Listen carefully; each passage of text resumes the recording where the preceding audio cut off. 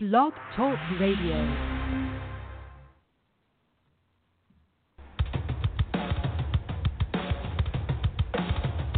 You're listening to Wide Men Can't Jump on the Wide Men Radio Network, located at blogtalkradio.com/Wide Men Can't Jump. We're brought to you by the law offices of Stephen P. New, WowFreeCam.com, and Facebook.com/MakeupKennedy. You can check us out anywhere and everywhere you find podcasts. Now, for the hosts of your flagship program, here's Tom Robinson and Nate Bush. It's Wednesday, and we're back. I'm Nate. He's TR. We are here. It's Wide Men Can't Jump, episode number 34. TR, it's another Wednesday, sir, and we are back at it again. Yowza. Welcome back. Wednesday, the off season.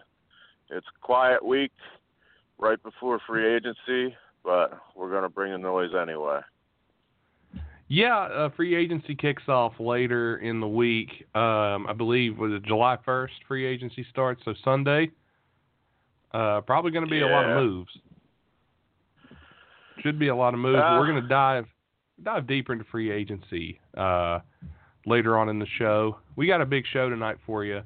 In case you were wondering, we talked with basketball insider Jeff Goodman earlier. We'll have that interview for you coming up a little later. We're going to be joined by a professional basketball player who's playing over in Hungary internationally here shortly. But TR, the draft was last week, and we went over the draft. We did a post-draft wrap-up show, but I'm sure we got a little more to add to the draft show coming up soon. Sure, absolutely. Yeah, we can always talk about the draft. But first, let's go ahead and pay some bills real quick, and we'll be right back. Have you been injured on the job, facing divorce, or experiencing workplace discrimination? You can rely on a compassionate, thorough representation at New Law Office. That's right, the practicing law of Stephen P. New. He has practice areas of personal injury, automobile accidents, workplace accidents, mesothelioma law, Social Security disability, unfair insurance practices, family law, and employment discrimination.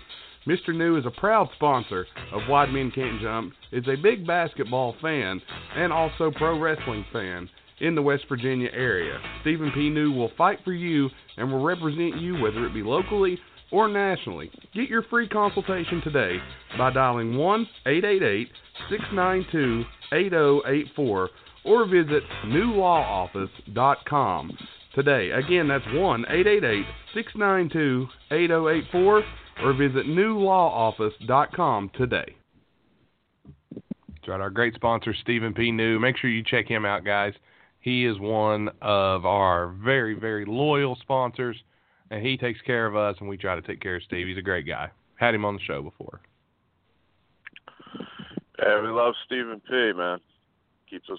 Indeed, he does. Stephen P. he's our guy, and definitely give him a shout out.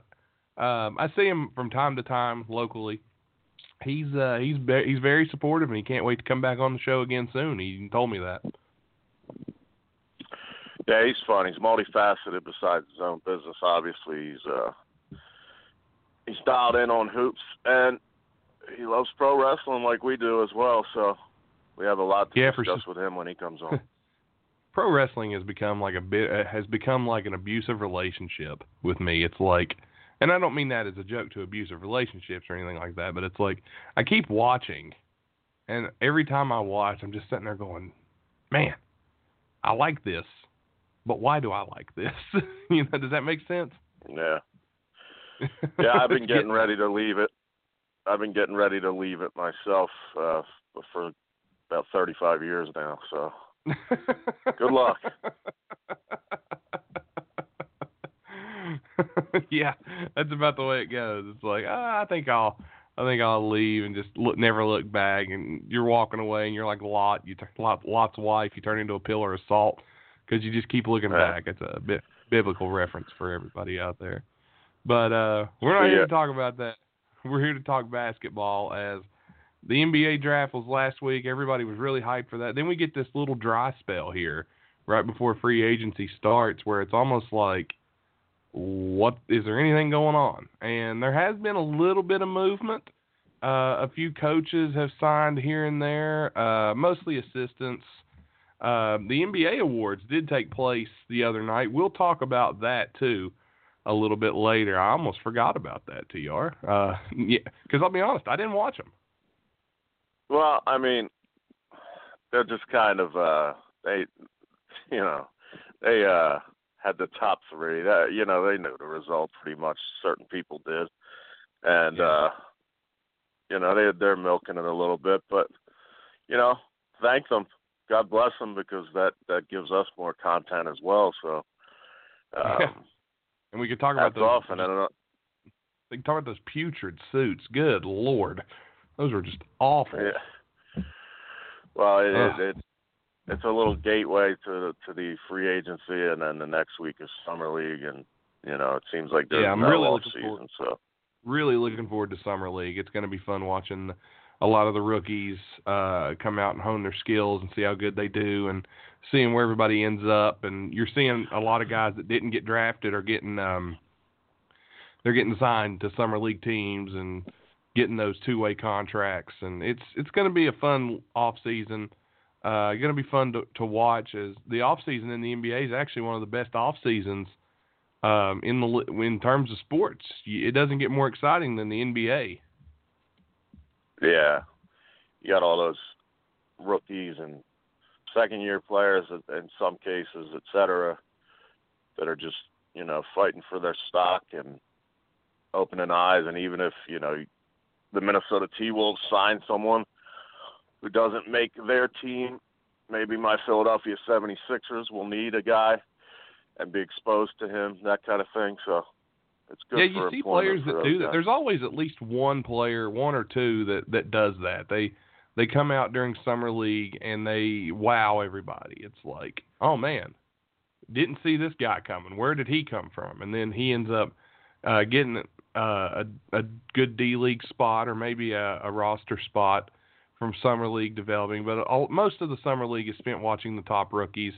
Like, you're going to get your first looks at DeAndre Ayton and Luka Doncic and Trae Young and Marvin Bagley and Jaren Jackson and all those guys. Finally get to look at them in summer league, get to see how they adapt to the speed of the NBA game, and how this summer league coaches use them in a rotation. As summer league coaches, actually, a lot of the coaching staffs are the coaches are auditioning as well for jobs. Absolutely. Yeah, absolutely. And, if it wasn't for summer league, we'd never have found LeBron James, for instance, and just playing. But you'll see some. I was wondering. I was like, which summer league was that again? No. Yeah. I didn't know senior year of high school I'm a summer league. I'm a basketball geek, so I watch it all, and just see if you get a glimpse of if the guys you thought were ready are ready, at least at this point. And, Yeah, you can kind of get a feel, and a lot of people have circled, because I think it's pretty obvious that Michael Porter Jr. is not going to play in summer league, and Kevin Huter's not going to play in summer league with that hand injury. But summer league, again, you can get a guy injured, so you got to be careful in summer league. You see guys go out there and they're playing hard, but they're not going to try and kill themselves. Whereas those are the superstars that got drafted. They know they're going to play. Whereas guys who are auditioning for a roster spot, they're going to give everything they've got to try to make it. And that's what's so great about summer league. Yeah, well, last year there was one notable injury, and that's guess who? Good old Markello, and I think his third game went out with an ankle injury, and then and that's funny because return. he was tearing up summer league last year. He had one 20-point outing, but then there was a subpar. I think that was part of when he forgot his shot. I don't know. Well, if it makes you makes you feel any better, last year's summer league MVP. Do you remember who it was? Yes. Who was Lonzo Ball. it? Well, look at you, and you tell me you don't remember anything. You nailed that. Yeah, because there's a reason behind why it stuck, because I was defending him a lot, because his dad made him out to be Kevin Durant in a point guard form. And a lot of people thought that it was all dad, and I knew that there was some substance under there, unlike middle one, LiAngelo. Is that the middle one? Yeah, LiAngelo. LiAngelo's the middle one, and LaMelo would be the youngest.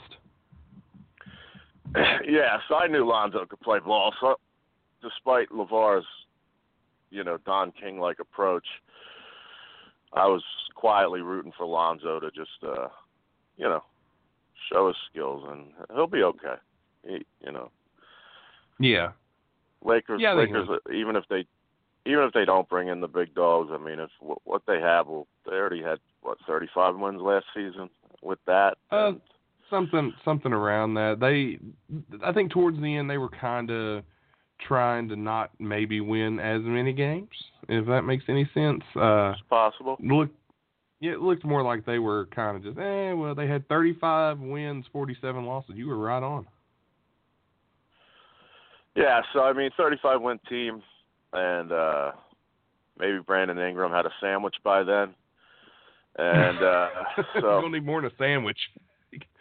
Yeah, but he'll be a good player, Who's to tell how good? And well, he's had Julius Randle's the big question. He's had 2 years now, and has he really improved that much, though? That's the real question. If you're the Los Angeles Lakers, they love him out there. That's the guy that they're wanting to build their team around, is Brandon Ingram. But has he really improved enough moving forward to be the guy that they want to build around? Because 2016, Ingram played 79 games, averaged 9 points. 2017, he didn't play as many games. He only played 59. But his minutes went up. His minutes went up from 28.8 to 33.5. And his scoring did increase, especially after the 2016 season. He went up to 16 points a game from the previous 9 points a game. And he shot a better field goal percentage. So, but is that going to be enough? Was it going to be enough for him to keep improving, though, is my question. Do you really think he's going to end up being that number 2 overall pick? 16 points per game is fine in theory, but on a 35-win team, you're basically their best player, because Lonzo didn't play much last year. Ingram was the guy, and he was the number 2 pick in the 2016 draft. And if I'm not mistaken, Kyle Kuzma was the best player on the Lakers team last year. This past year, Kyle Kuzma, he averaged in his rookie season 16 points a game with less minutes, and he played more games. Yeah, Kuzma, I don't want to say he came out of nowhere, but I didn't expect that. But just jumping from 9 to 16 a game, I don't think that's bad for a guy that's really frail in the body, and the body is big in the NBA, much more than college. So if his metabolism and trainers and so forth get him to where he needs to be, he might be a 3 or 4 year period guy, but I don't know what to predict for him, but I think he'll keep improving. I think he'll be all right. I think he maybe pump it up to 18 this year and have a decent season. Well, we'll see. It depends on who the Lakers get in free agency. If the Lakers are able to pick up, say, a LeBron James and a Paul George, or if they get 2 of the 3 that they're aiming for, because they want to trade to get Kawhi, and pretty much everybody's on the table. I think they're willing to get rid of everyone but Ingram. So let's say they get Kawhi Leonard and they get LeBron James, example-wise. Do the Lakers have enough to allow Ingram room to grow and be a better player? Good question. I think on a cerebral level, you have to get better when you play alongside LeBron if he's not yelling at you too much. And On a physical developmental level, it'll be a different story, that's for sure. But Yeah. got to weed out the weak, though. That'd be interesting. I'm not a fan of Kawhi right now, just because to me he's unpredictable. I agree with that. I don't know. He's very unpredictable, and you don't know what he's going to do. But TR, we have our guest on here. We are joined right now with professional basketball player playing in Hungary, Stevie Browning. Stevie, what's up, buddy? What's happening, fellas? What's happening? Not much. Stevie, my co-host TR is on here. We just wanted to get talk to you a little bit. When you first graduated, I know Stevie from playing at Marshall, and we both grew up in the same hometown. And Stevie, you're playing over in Hungary right now, correct? That is correct. I played in Hungary for the second half of the season and played in Turkey for the first half of the season. So I had a little transition, but yeah, we finished off in Hungary. What made you make the switch from Turkey to Hungary? Are you allowed to get into that? Yeah, a little bit. You know, it was just a lot of things going on with the club in Turkey, and you know, I felt it was best for my career, and my agent felt the same way, and my family felt the same way that we cut ties with them and go in a different direction. So that's what we did, and I went to a team in Hungary called Solnak Olaj, and it was a great move. We won the championship and had a great time. Nice. Stevie, coming out of Marshall, making that decision to go overseas, is that a tough decision with the culture shock and everything? I was always fascinated with the lifestyle change and so forth of a player playing overseas. I wouldn't say it was a tough decision because, you know, I've wanted to play professionally my entire life. So when I finished at Marshall, it just seemed like the next step for me. And but I came to realize how much of a culture shock it was, especially going to Turkey. And okay. But you know, it was okay. It was. I had a lot of fun doing it, and you know, you adjust to the cultures. But you know, yeah, I definitely have been wanting to do this my whole life, so it wasn't that tough of a decision. Gotcha. Well, what's the competition like over in the Euro League, like Hungary and Turkey? I know you played at Marshall, so you're used to playing Division I basketball. And Coach D'Antoni, I spoke to a while back, and he had nothing but positive things to say about you. What's the difference level in competition going from a Conference USA school like Marshall over to a professional team in Hungary? Oh, I mean, it's the competition is good because, I mean, all the guys that's playing over there were all the best players, usually the best players on their college teams. And so it's just like we're playing just in a different country, but, you know, it's mainly Americans who run the shows over there. So you're playing night in and night out. You're playing good competition. Awesome. Turkey, I don't know. I think the timeline I'm in Philadelphia, so we have Dario Saric here came over. I think he came over from Turkey. Did you cross paths with him, or is that a different time frame? With who? Dario Saric. No. Yeah, he was already gone because I was at. He was already gone. Okay. On a follow up on that, he came with a certain. They used to say about overseas that because we had the one what was Darko Milicic. Yeah. So there was a stigma or whatever about overseas players, but now it seems like everywhere you turn, it's dominating the NBA as far as presence and toughness, especially. Do you find a lot of physical players over there and grit and toughness and so forth? As far as the grit and toughness goes, I think that the American players have a one-up on them, but the game is more physical. The game is a lot more physical over there just because there's no defensive 3 seconds, and it's still where the NBA and even how college now is switching to pick and roll, spreading the floor, shooting a lot of threes. The overseas game is still at a point where they like to feed the bigs and play with 2 centers in the games, and with no defensive 3 seconds. When every time you drive, there's a 7-footer standing in the middle of the paint waiting on you. So it's a physical game, and the refs don't call a lot. They let a lot go, and they let you play a lot. So that was a big adjustment. But yeah, it's very physical over there, and that's why I think you see a lot of times like the bigs that come over from those places and play in the league are really physical bigs because that's just what they're used to. Gotcha.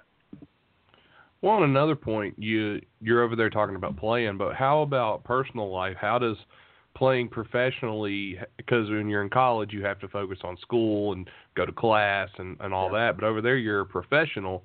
How does that affect what you do over there? Is it all basketball all the time, or do they actually do you have a minute to catch your breath when you're playing overseas?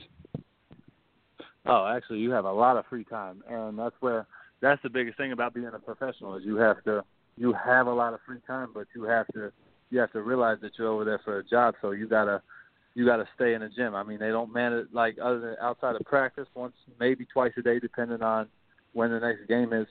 You're free the rest of the time, and you gotta be a professional about it and get yourself in the gym and get yourself to rehab and training and all that stuff, or else you'll fall behind. And I see where it could be easy to do, where you could just get over there and get complacent with just being in the gym for practice and not really doing any extra stuff. But that's where I had a lot of good like leaders on my team, like older guys, veterans, who showed me the ropes and showed me how to carry myself as a professional, and I was definitely blessed for that. Yeah, that's something. On that topic, I was wondering if people took you under their wing coming over from just about 2 years ago. Was it? Is it about 2 years now? No, I left to leave my first time about 11 months ago. So this is my first year out. My bad. So that's even fresher on your mind. So this is yeah, absolutely. So I mean, there still might be things that looking forward, there still might be things to come that you feel like you're settled in or what have you, and you're ready to go. Like I know it's the same question as the first. I just as a younger guy and settling in and whatnot, like it's just like you got to keep busy and you're a professional. But do you have much time at all to just soak it in and enjoy that you've sort of lived your dream and you're living your dream to a point? I'm sure you want to move on and go as far as you can, but has it settled in like, yeah, I made it? Wow. You know what I mean? I mean, all right, my parents every day, like almost every day they talk to me. They're like, look, you're doing what kids get to dream about, and like this is what you dreamed about. And obviously my main goal is the NBA, and I'm not going to stop working until I get it. But, at the same time, I still am living out a dream right now. And so my parents just always around me about just living in the moment and embracing what's going on around me, because, a lot of times you can get wrapped up in little things, little issues, and lose sight of where you're at in life. And, this is a special time in life for me, and I'm glad I got people around me who love me and care about me enough to make sure that I'm really soaking all this in. It's a blessing for sure. Yeah, so you play professionally overseas. Is there anybody as hard on you as Big Stevie is on you? Oh, no chance. Never. Chance. It goes Big Steve, and then it goes Mark Hatcher. And, oh God, Mark Hatcher. Yeah, but Big Steve he's still number one, and he's always my biggest critic, but he's always my biggest fan. And I know anything coming from him that he says to me is only getting me better. It's not going to get me worse, and I know he wants the best for me. So once I realize that and I get past his tone of voice, I take in what he says, and, he hasn't led me wrong this far, so I might as well keep listening to him. Big Steve's a great guy. This is an international podcast. However, this is Logan County still, and I know Big Steve and Mark and Mark's dad Alan and all those guys, and they got a lot of connections all over the United States in terms of players and coaches. But speaking of, since this is West Virginia, and TR is probably sick of hearing about West Virginia with as much as I put it over to him down here, whether it's Javon Carter or we've had Neil Skaggs on talking Marshall basketball with us during the tournament run. Coach D'Antoni, you got to play under Coach D'Antoni, and he had great things to say about you. How did he help shape your game to get you ready to play overseas?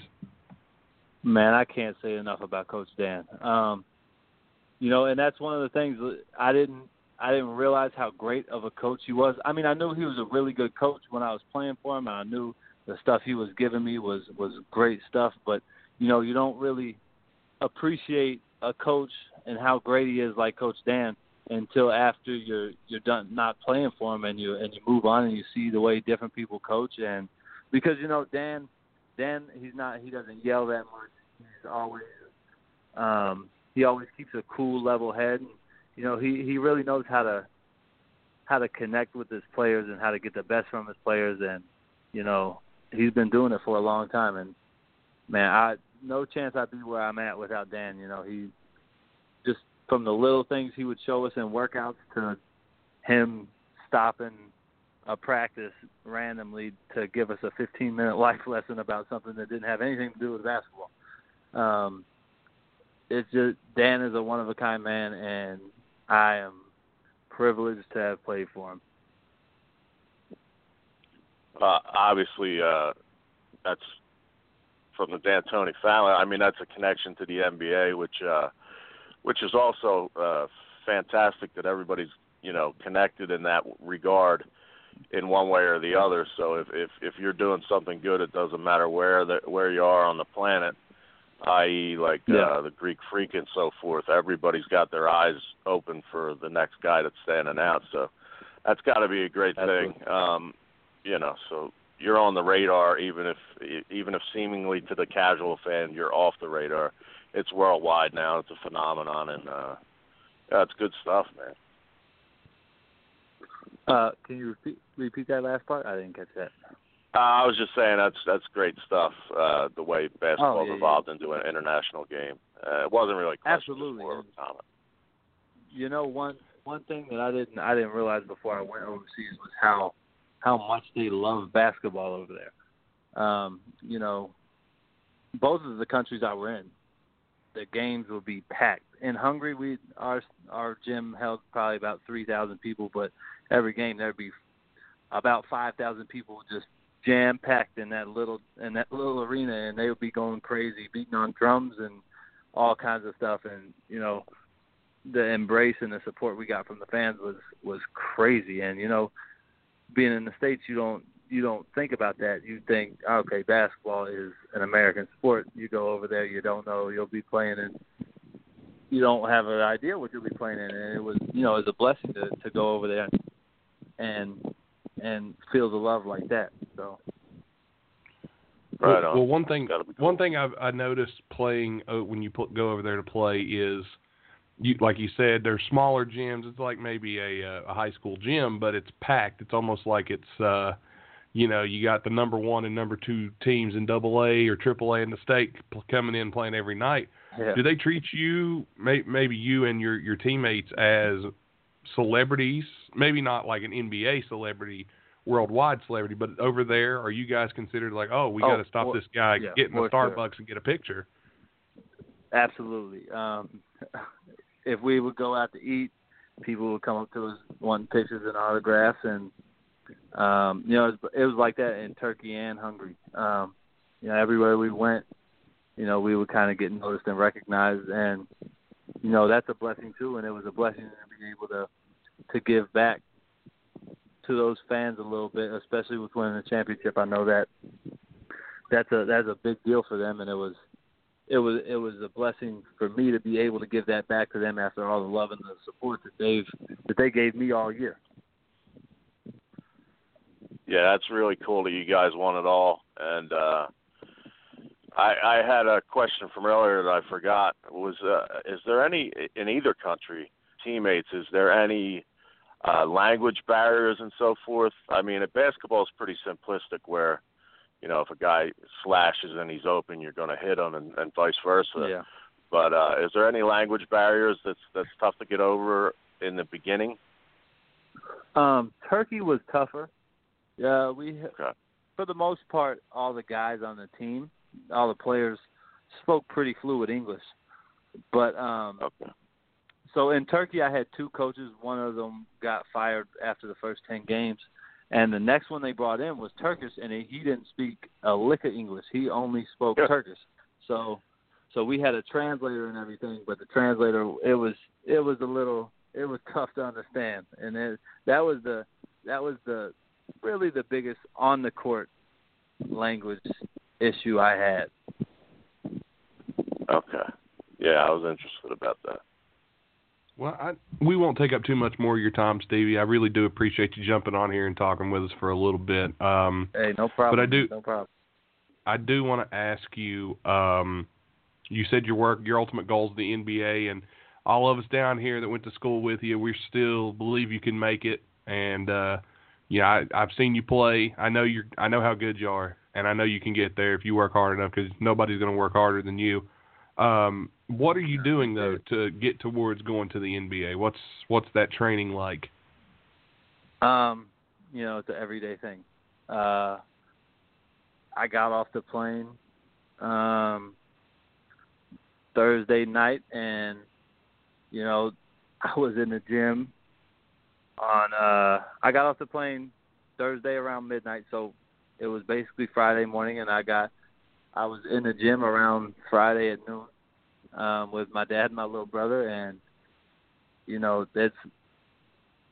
I believe God's got a plan and everything, but we have to hold up our end of it too, and that's working hard, and that's doing the most you can do, and letting God put you in the situations that's needed. So I'm going to do my part and let the chips fall where they may, and that's working hard, and that's being an everyday competitor, and the rest will fall wherever God wants it to. Right on. Well, if the chips fall and they end up in Philadelphia, then that'd be good for me because that's where I'm based out of. But hey, that'd be good for me too. That'd be good for me too.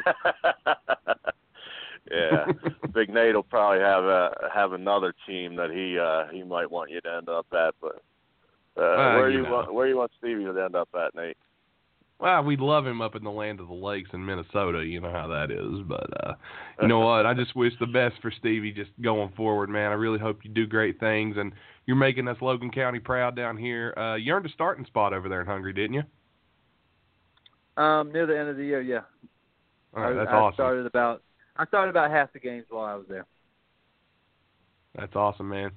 Keep hustling. Keep making us proud, man. You're doing great. TR, you got anything you want to add to Stevie before we let him go? Nah, just keep Philadelphia in the back of his mind down the road. I mean,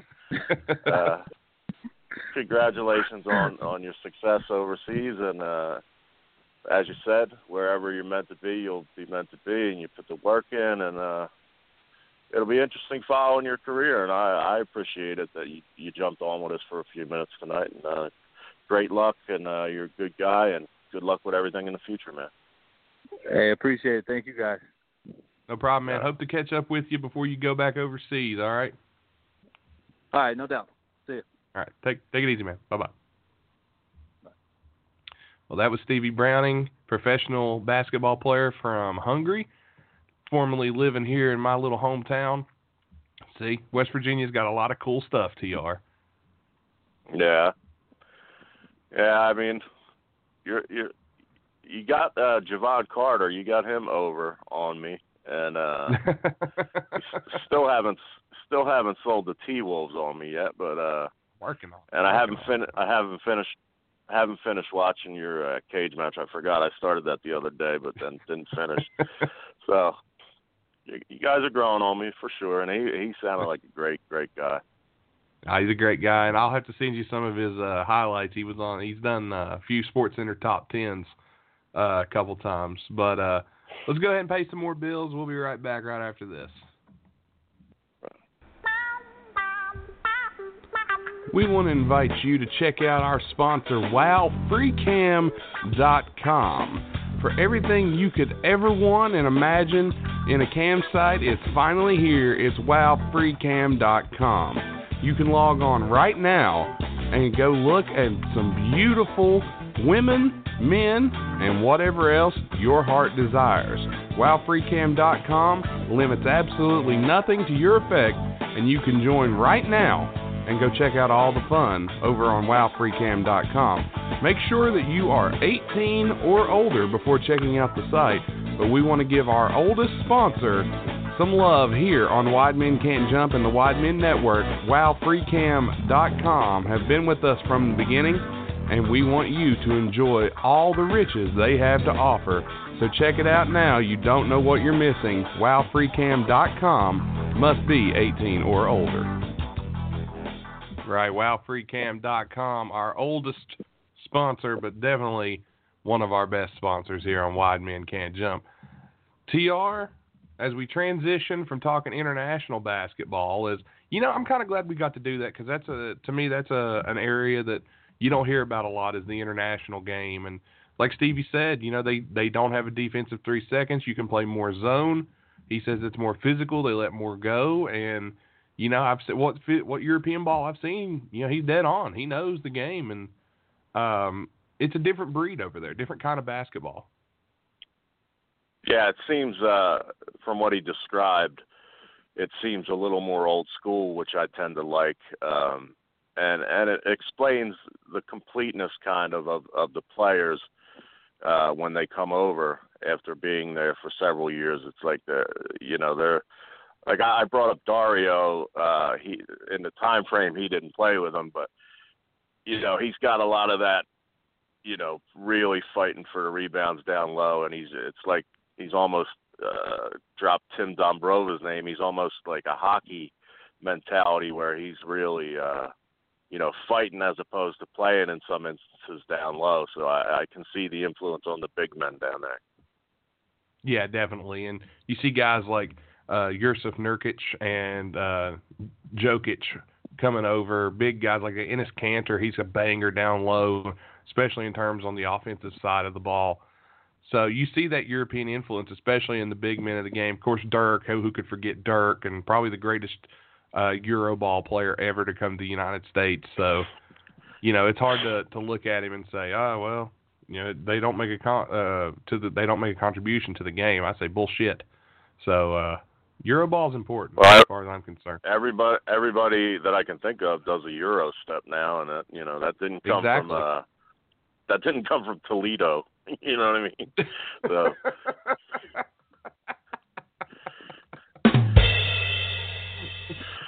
I like that. It was good. I got a kick out of that at least. But what we're going to do right now, TR, if it's cool with you, I'm going to look at some of these free agents here on the list. Most of them, there's restricted, there's unrestricted, but I'm looking at some players here, and I want you and I to look at these guys and try to see. Maybe we can try and say where we think they'll end up, but nobody really knows, but where they would help the most. Does that make sense? Sure. I think you're going to mention some players that aren't really on SportsCenter every other day. Yeah, more so than because everybody's talking about LeBron James, everyone's talking about Paul George and the guys like that, but there's so many players out there that can help a team that you're not going to hear about on SportsCenter, but you're going to hear about them here on Wide Men Can't Jump because we dive deeper than SportsCenter. Okay, SportsCenter is a shallow dive into the NBA, whereas Nate and TR, we go all the way and search on the Titanic on the floor of the ocean. So you know how it is here. Right. We're like the band. We stick with it. Yeah. I don't All right. know Well, how that equates. me. It was the worst analogy ever. We're going down with the ship somehow. There we go. I don't know. but we're not going down. Go ahead. Like Monty Brown's entrance music. You're going down, down, down, down. Monty anyway. Brown. Wow. Anyway, here we're going to start with one of your boys that was a Philadelphia 76er last year. He's an unrestricted free agent. Won J.J. Redick, 17 points a game, 3 assists per game. He's unrestricted. He's entering, the 17th year in the league or so. He got $23 million last year. I don't think he's going to get that kind of a deal this year, but obviously you would want him back in Philly, I would assume, correct? Not necessarily for me, and, I got a lot of respect for JJ. I mean, he has his own podcast as well, so I got to learn a little bit about the person. He was a villain at Duke for sure, but he's a really nice guy and pretty logical guy and a competitive fire for 15 years last year in the league, going in season 16. But he came out at the same time as LeBron and Carmelo, and I just saw some. Obviously, we saw it's been pointed out everywhere about the defense and the liability of Bellinelli, and in some cases the Celtics were just foaming at the mouth when they could, guys like Tatum, Brown, when they would have JJ on them, and that's a factor. Like $23 million for one season. He looked for a 3-season deal. He lives in Brooklyn. He has a house. Talked about his family and so forth. And Brian Burner account Colangelo talked him into sticking around here for more money. No shot he's getting 23 anywhere. He knows that. I think in season 16 you can't really overpay. I'm not sure if he comes back, it's going to be for a pretty decent drop. Do you have anywhere else? Would he fit in Minnesota? Is there anywhere else? Well, he was possibly going there at one point. Yeah, he would fit, but there's another free agent I've got my eye on that's more doable for Minnesota and possibly cheaper. We could probably get away with a mid-level exemption on. JJ, to me, I think a team he would fit perfectly for would be the Cleveland Cavaliers. If you could make a move in your Cleveland to get J.J. Redick, he's basically a better version of Kyle Korver. He's a better shooter. He's a better free throw shooter than just about anybody in the league. He's a better veteran. He's played higher up competition. He'll be the perfect guy for LeBron. He doesn't need to have the ball in his hands to create a shot. He can just catch and shoot, and that would be perfect for him. If you want to help keep LeBron James, you got Colin Sexton. That was a good move.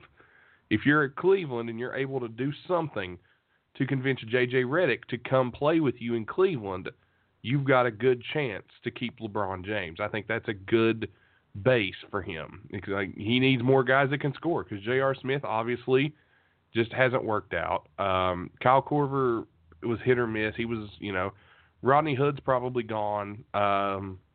They need help, and I think J.J. Redick would give them a boost playing with LeBron James and would actually prolong his career not having to play as much or as hard, because in Philly the first half of the season he had to be the guy. So I think I think Cleveland would be a good spot for him. I think Milwaukee would be a good spot for him. And another spot that nobody would even think, I don't even know if the contracts would work out. I would have to do some math and some looking up.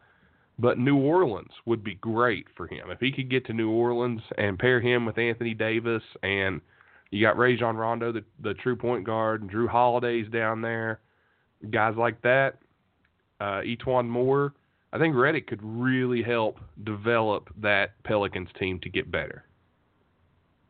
Yeah, I think those are the teams that'll look at him the closest, the teams that are missing just a little bit here and a little bit there. I don't think you'll see them, popping up in Atlanta or anything like that. I don't think he's going to be a Nick or anything like that. I don't think Brooklyn's going to try and sign him. He's going to be a guy that's going to go to a team that's almost there and try to help compete.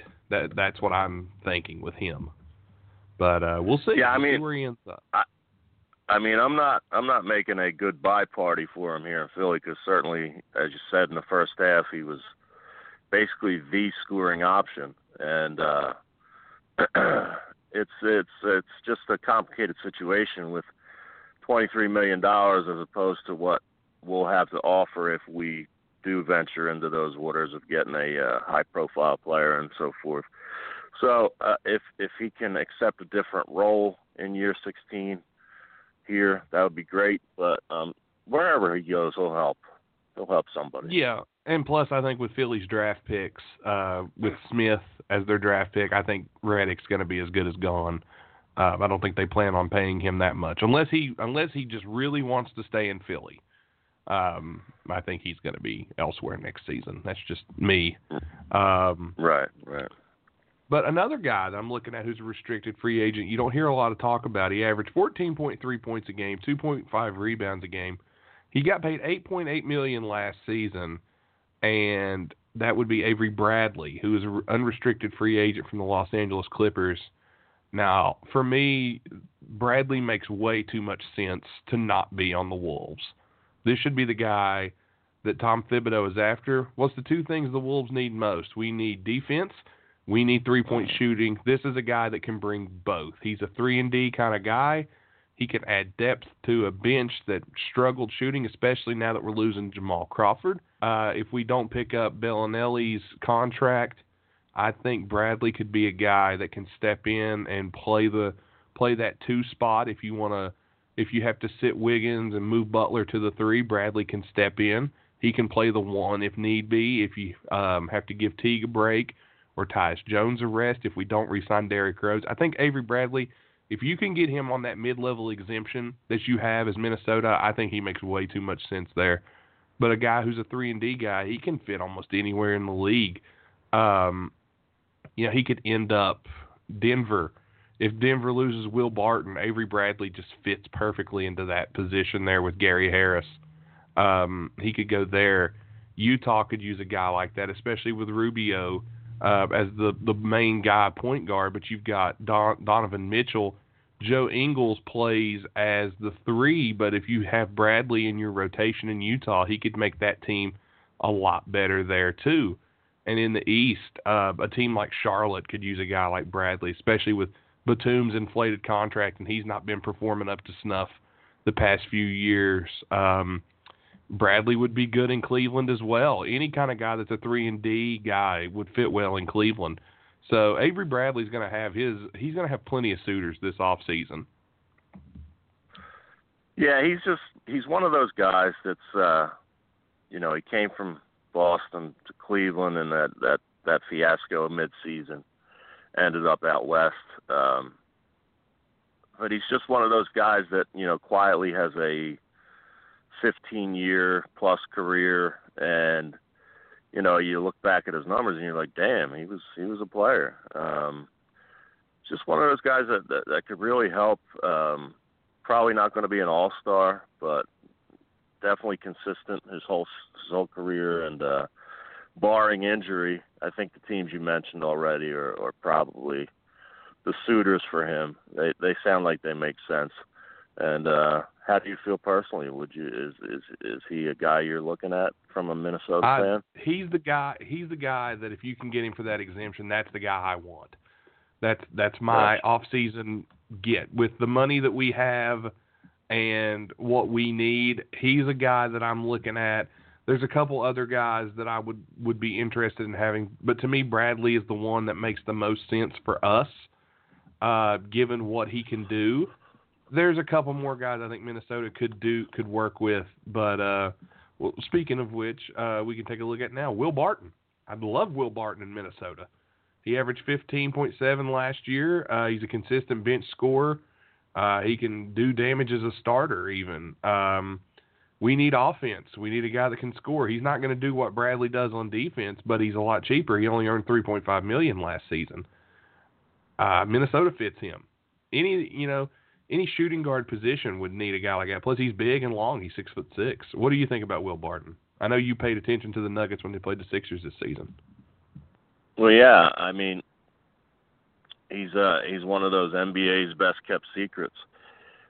Playing in Denver, especially, it used to kind of be after Stockton and Malone for a little lull. It was Denver and Utah were those teams you only watch when your home team goes there because they're not a sexy team to put on national television or whatever. But yeah.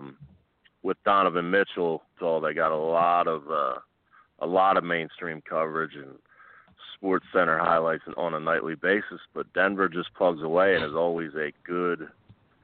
That it took till the last game of the season with your boys coming out on top to keep them out of the playoffs in the West. So, and he was a big part of that. So. There's no talk that his name's never mentioned around here because, the people speculating or shooting for the biggest fish in the ocean. But I think there's got to be a contingency plan or a plan B is a better word. Well, you can shoot for the stars. You can shoot for the stars, but what happens if you only make it to the moon?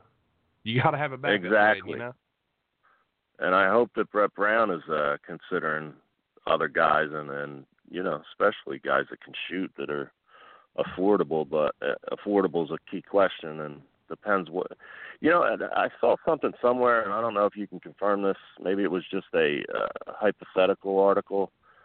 Because as usual, I'll see something and get distracted. I'm easily distracted, Nate. I got you take problems. up the clickbait, don't you?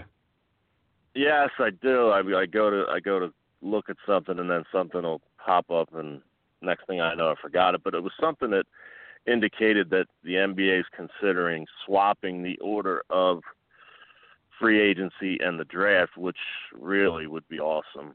I don't know that there's probably downsides as a fan that I'm not thinking of, but it'd be really cool to know before you go into the draft who's where and what and so forth. So, well, here's my biggest issue with that.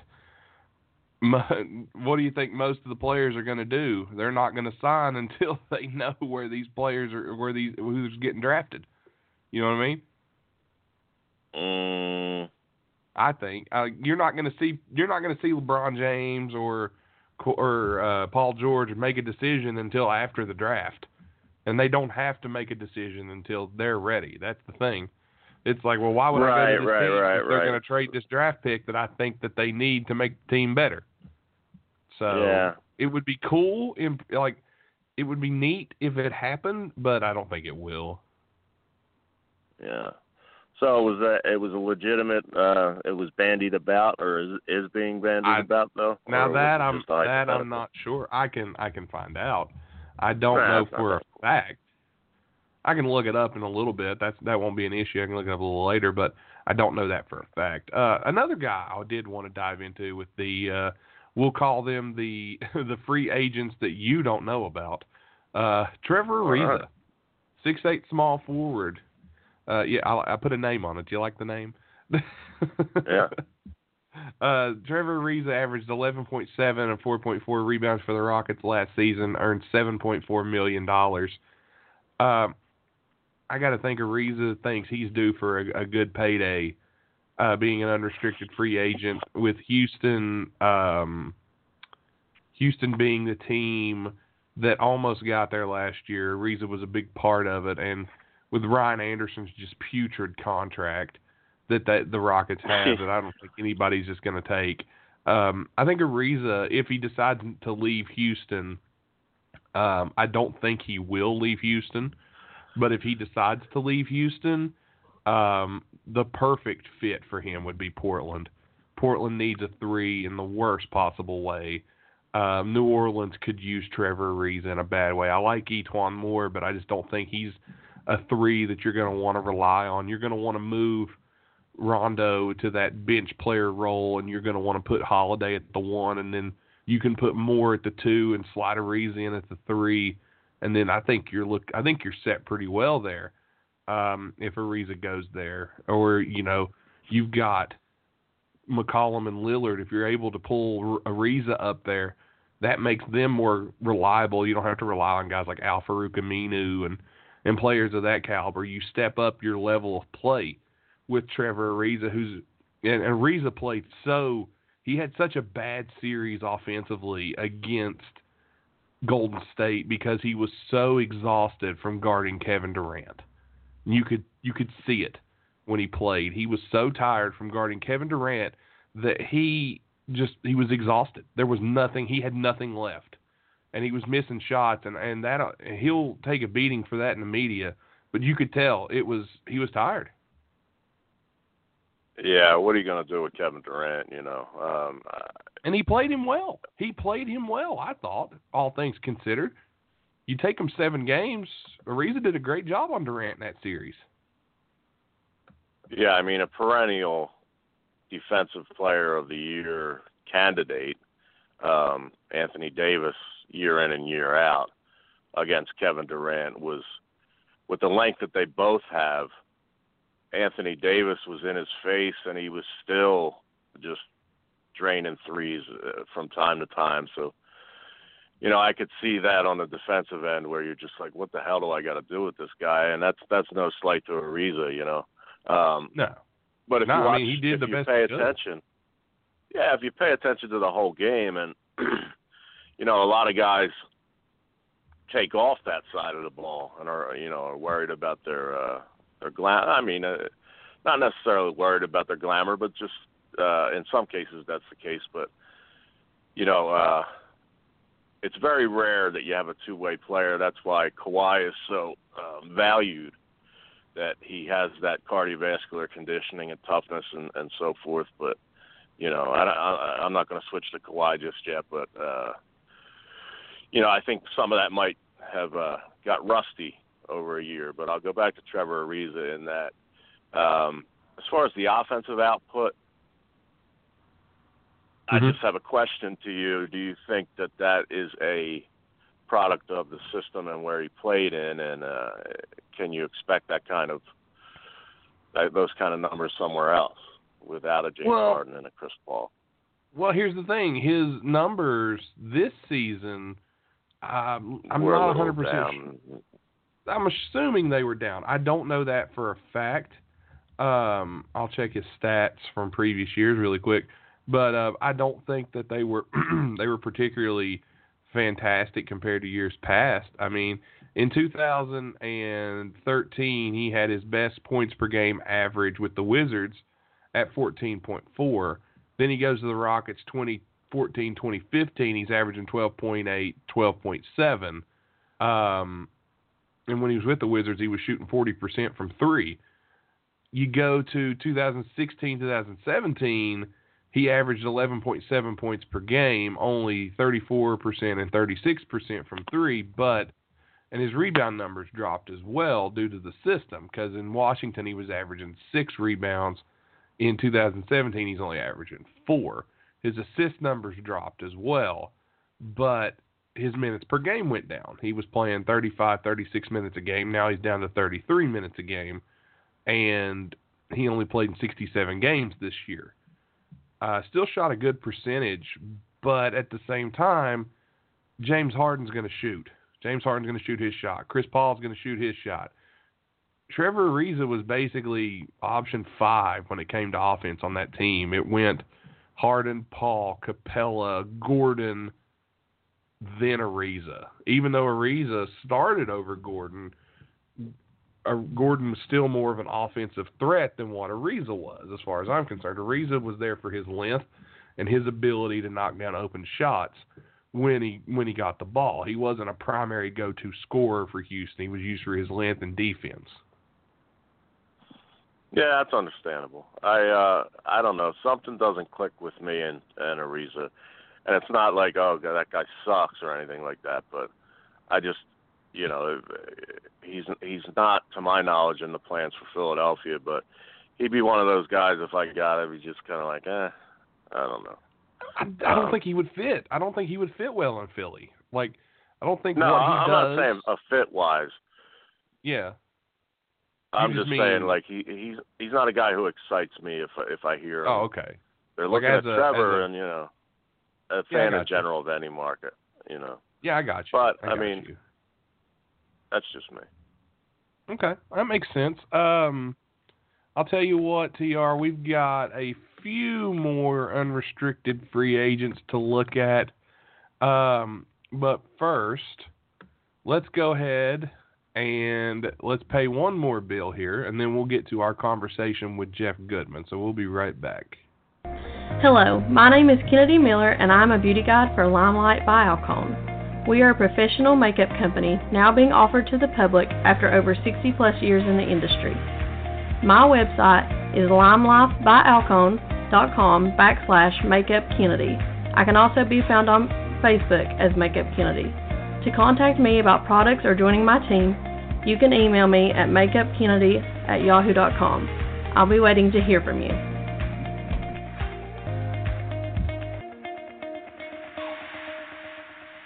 And again, we want to thank all of our sponsors, the law offices of Stephen P. New, WowFreeCam.com, and Makeup by Kennedy. That's Facebook.com/MakeupKennedy. Well, TR, we had the extreme privilege of speaking with basketball insider Jeff Goodman earlier today in a pre-recorded interview. You want to go ahead and we'll get to that and jump back to more free agency and maybe talk a little post-draft when we get back? Yeah, absolutely. Jeff was a great get by you, and might have hinted to something in his near future, which is pretty cool too. That we'll talk about afterward when we come back, I guess. Yeah, we'll talk about it when we come back. This is Nate and TR. Here's our interview with Jeff Goodman, and we'll see you on the other side.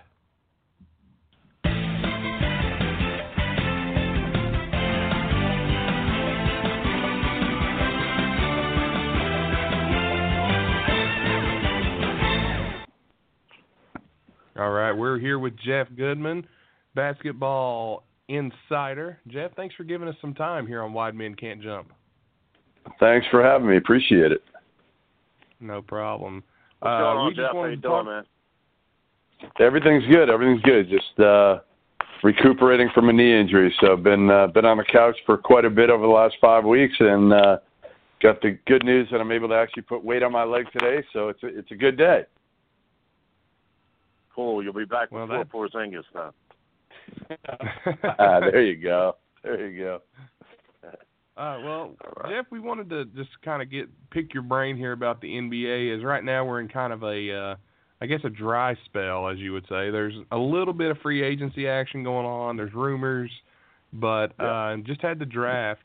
Let's go ahead and start with the draft. I'll go ahead and ask you, who do you think were the real winners and who were the real losers of the NBA draft this year?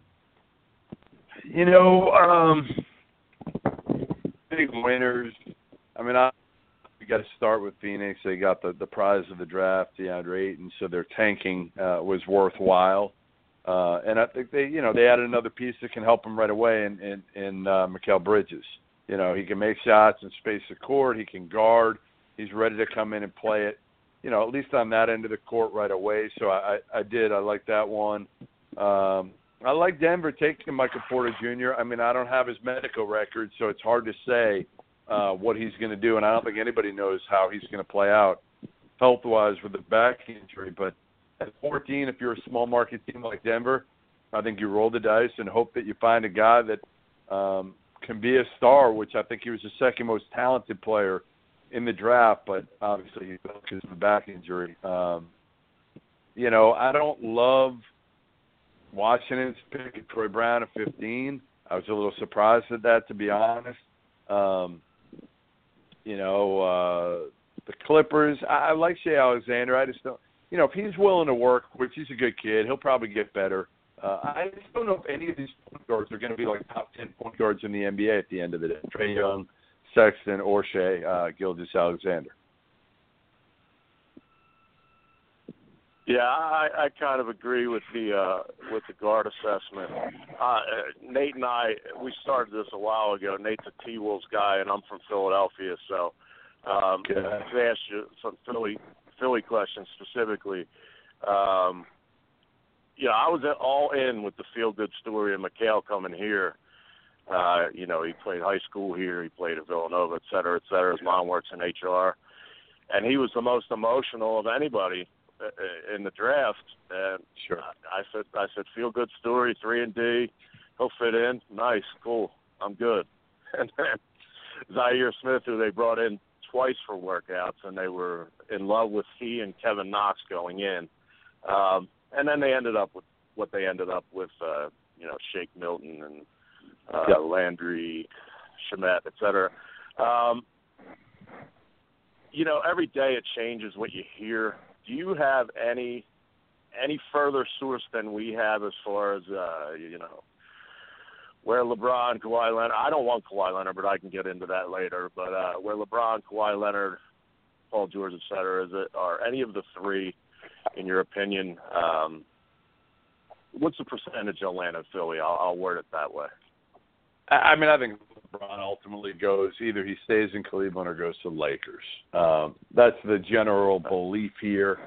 I'd be surprised if he goes anywhere else. Obviously, people like to put the Rich Paul, Ben Simmons linkage to Philly. But I think it's going to be either he stays home or he goes to L.A.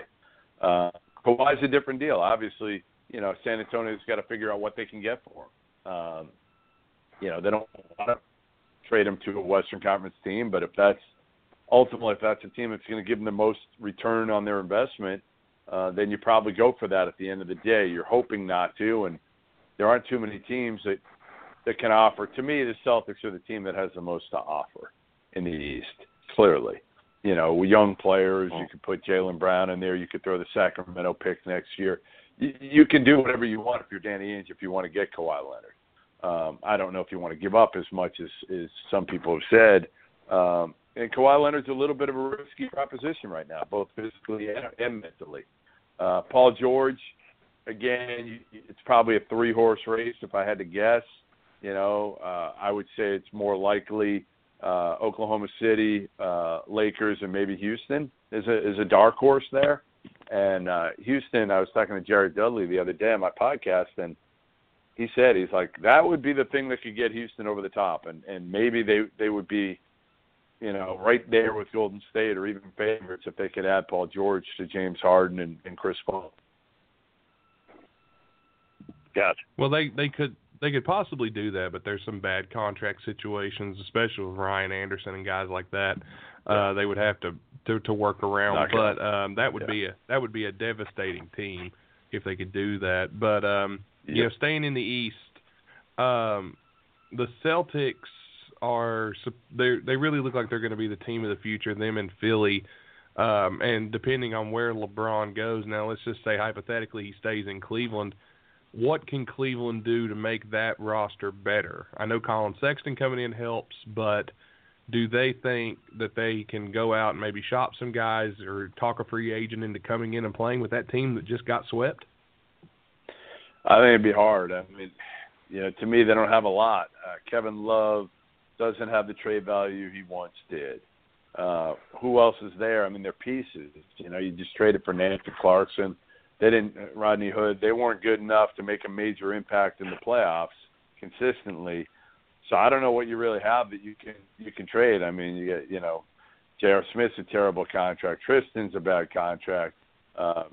George Hill's getting older and inconsistent. So there's not much you can do if you're Kobe Altman right now, other than hope that Colin Sexton is the guy and put him with LeBron James. And I actually think those two play well together because LeBron needs a guy who can make a play off the bounce, and that's Sexton. Sexton, to me, is a real kind of, I'm trying to think how to put it, probably a guy that, to me, can look great one moment and look really kind of, I don't want to say clueless, but, he just doesn't make good decisions consistently.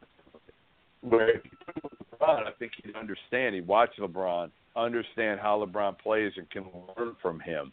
But Sexton's a high ceiling, low floor type of guy for me. And with LeBron, it would help. Without him, I think he'll have a lot more freedom. But I don't think anybody will really care what happens in Cleveland at that point. I have a couple questions about other teams in the league. Like just yesterday, Austin Rivers yesterday, as we're taping this on Wednesday afternoon, was traded from the Clippers to the Washington Wizards for Gortat. And you mentioned the Wizards earlier. I'm kind of bewildered on Washington, on Portland, and on Toronto specifically. They both had the great backcourt, quote unquote, and they're kind of all on that treadmill where they just can't get over the top. Do you see any of the three making a big move, say Damian Lillard moving out of Portland, or any of those teams making crazy moves? I don't think if you're Portland, I don't think you can trade one of those guards. But the shocking part was that the Trailblazers took Anthony Simons at 24, another guard who's a ways away. And I've had a lot of people tell me they question his love for the game and his work ethic. Washington, they made the Otto Porter signing, and that kind of, hamstrung them a little bit. And Portland did the same thing a few years ago. Remember, they signed all those guys to big money. Mo Harkless was one, and they were able to kind of get out from underneath that a little bit. But Toronto, the one that Toronto could really use if they could get him is like a DeAndre Jordan. Can they get a free agent, maybe not a marquee guy, but that next tier guy who could help them, at least in the East right now, get over the top, which, again, if Cleveland loses LeBron, everybody will be picking the Celtics and Sixers. But again, it's not like the Sixers have shown that they're ready yet. I still think they're probably a year or two away.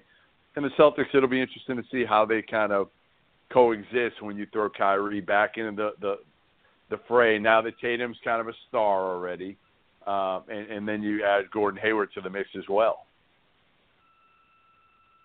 Yeah, for sure. The Celtics, also in the GM and the coach, they literally have it all up there right now.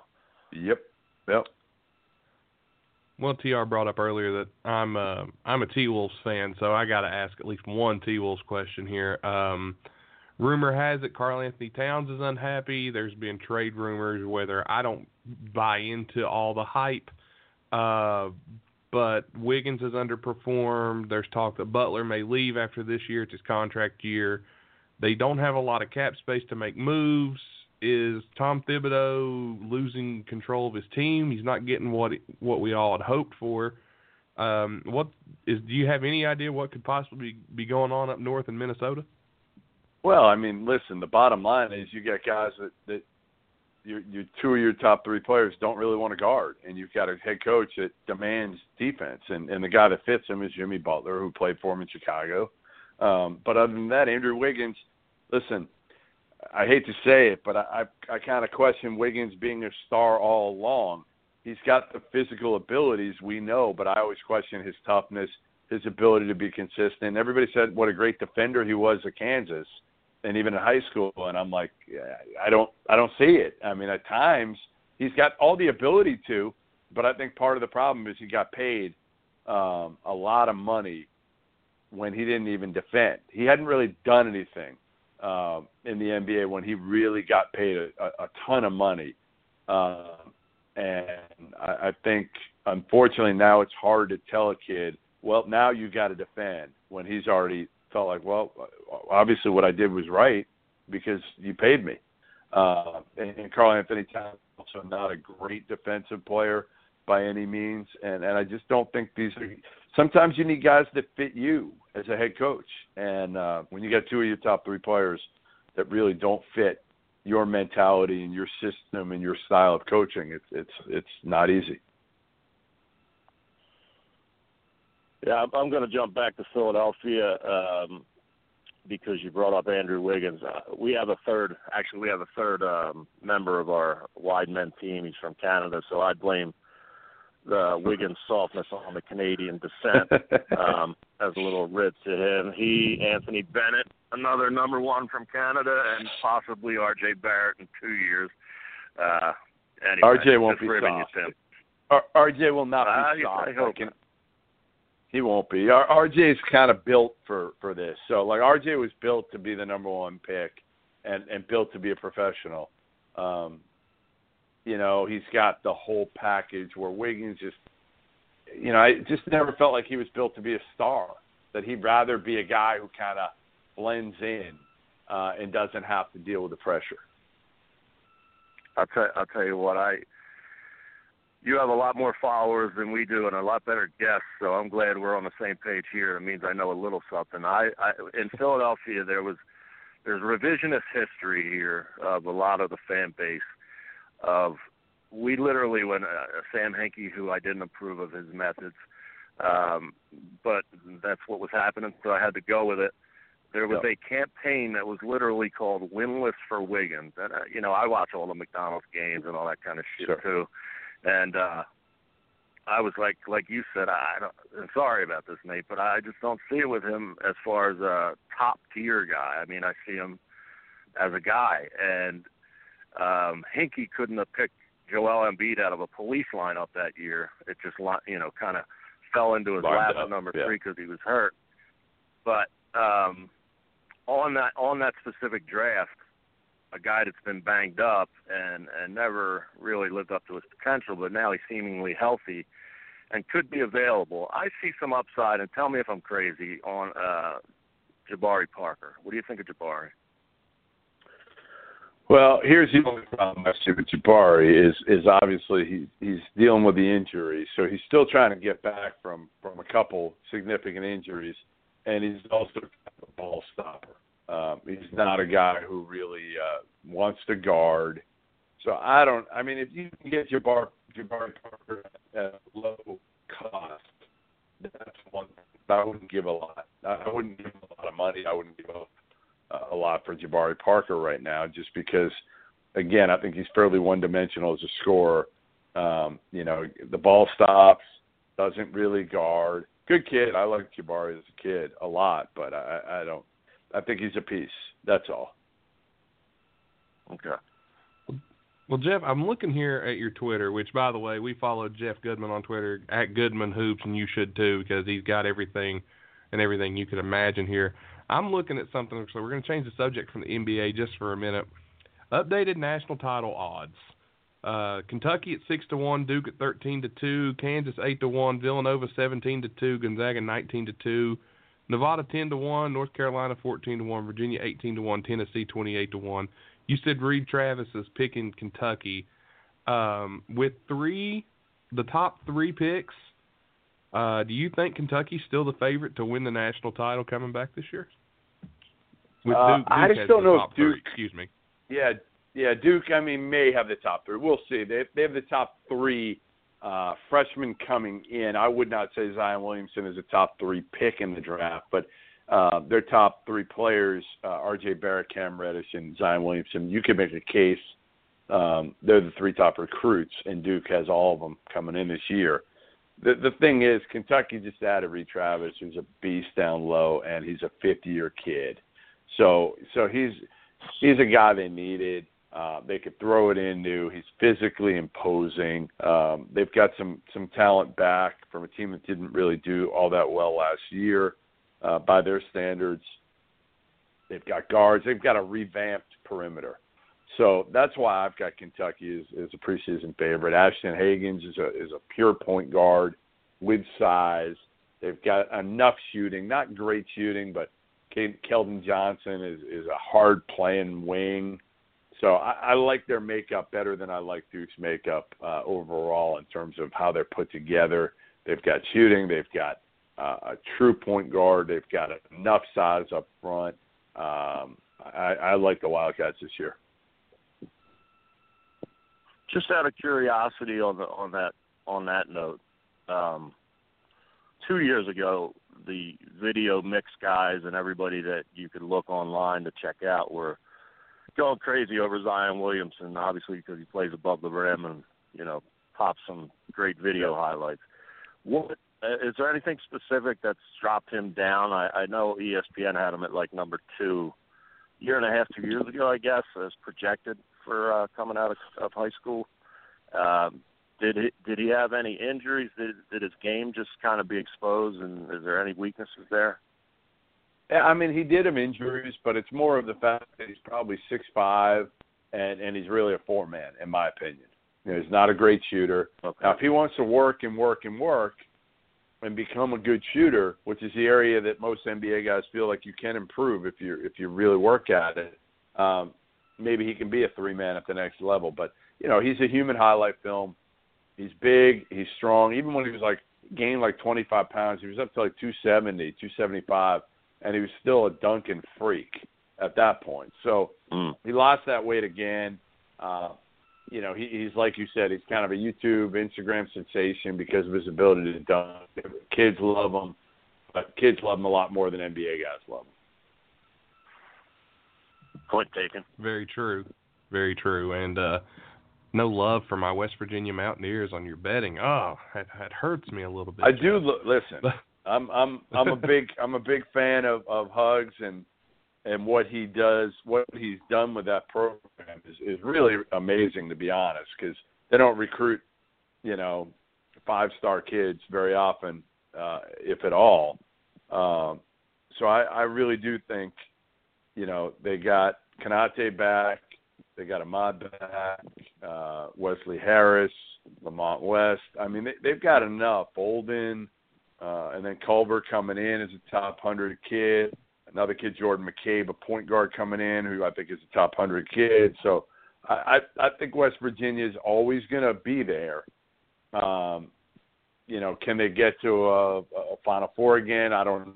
But Huggins is always going to have them in the top 25, which is a testament to kind of what he's done and their toughness and their defense and their improvement on the offensive end and just, getting better players too. Yeah.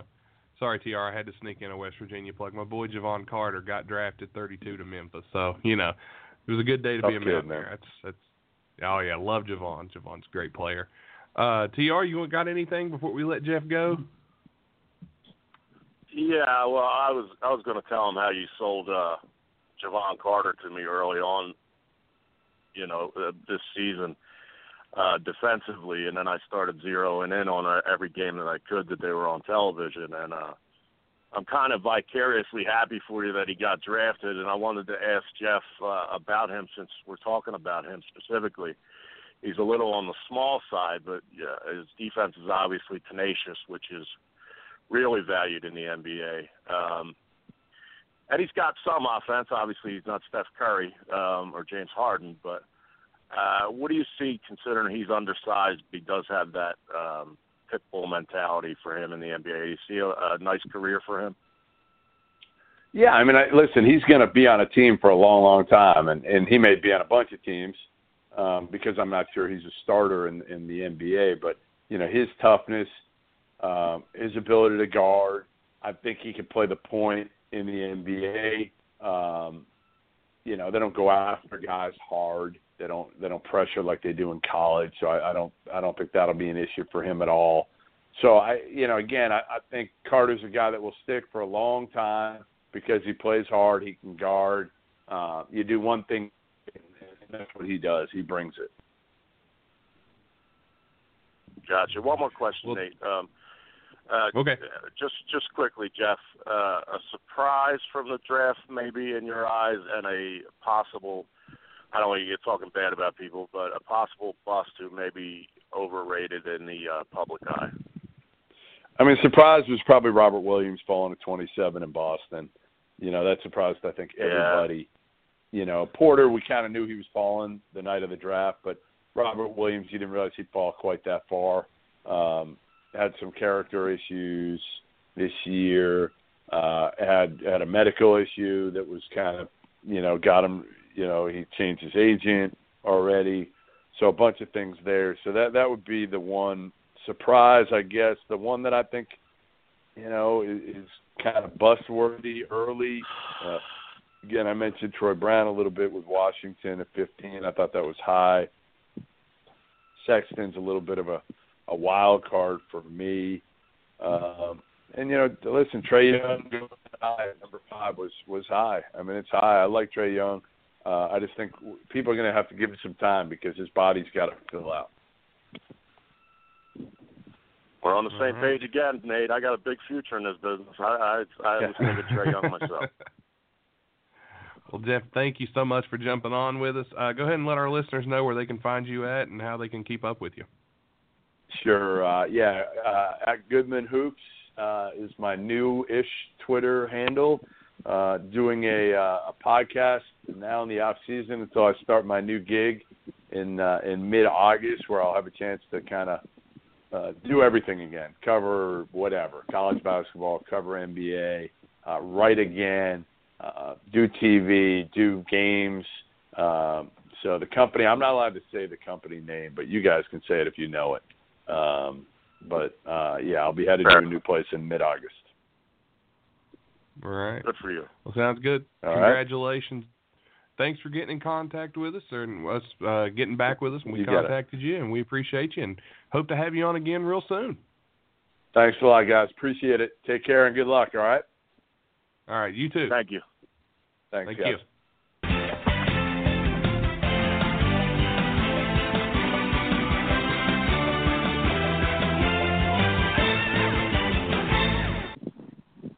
That was our conversation with Jeff Goodman, and TR and I are back on the other side. TR, Jeff was great and very gracious to come on with us. We do appreciate him and want to thank him again for jumping on with us. So everybody check him out on Twitter. And we assume he's getting called up to the big time. It's very, very soon. Yeah, I just won't say anything. I'll just say people can read between the lines there as to what as to where you might see him in August. Yeah, it's kind of what I'm looking at. You don't know. We can't say 100%, but we just assume. Well, let's get back looking at a few more free agents and where they may end up. Back to the free agents that you don't know about. I'm looking at a guy here, TR. Unrestricted, and I'm paying attention out there. If you're waiting for restricted free agents, maybe we can get to that another time. I'm focusing on unrestricted free agents right now. Derek Favors earned $12 million last year. Got a good face-up game.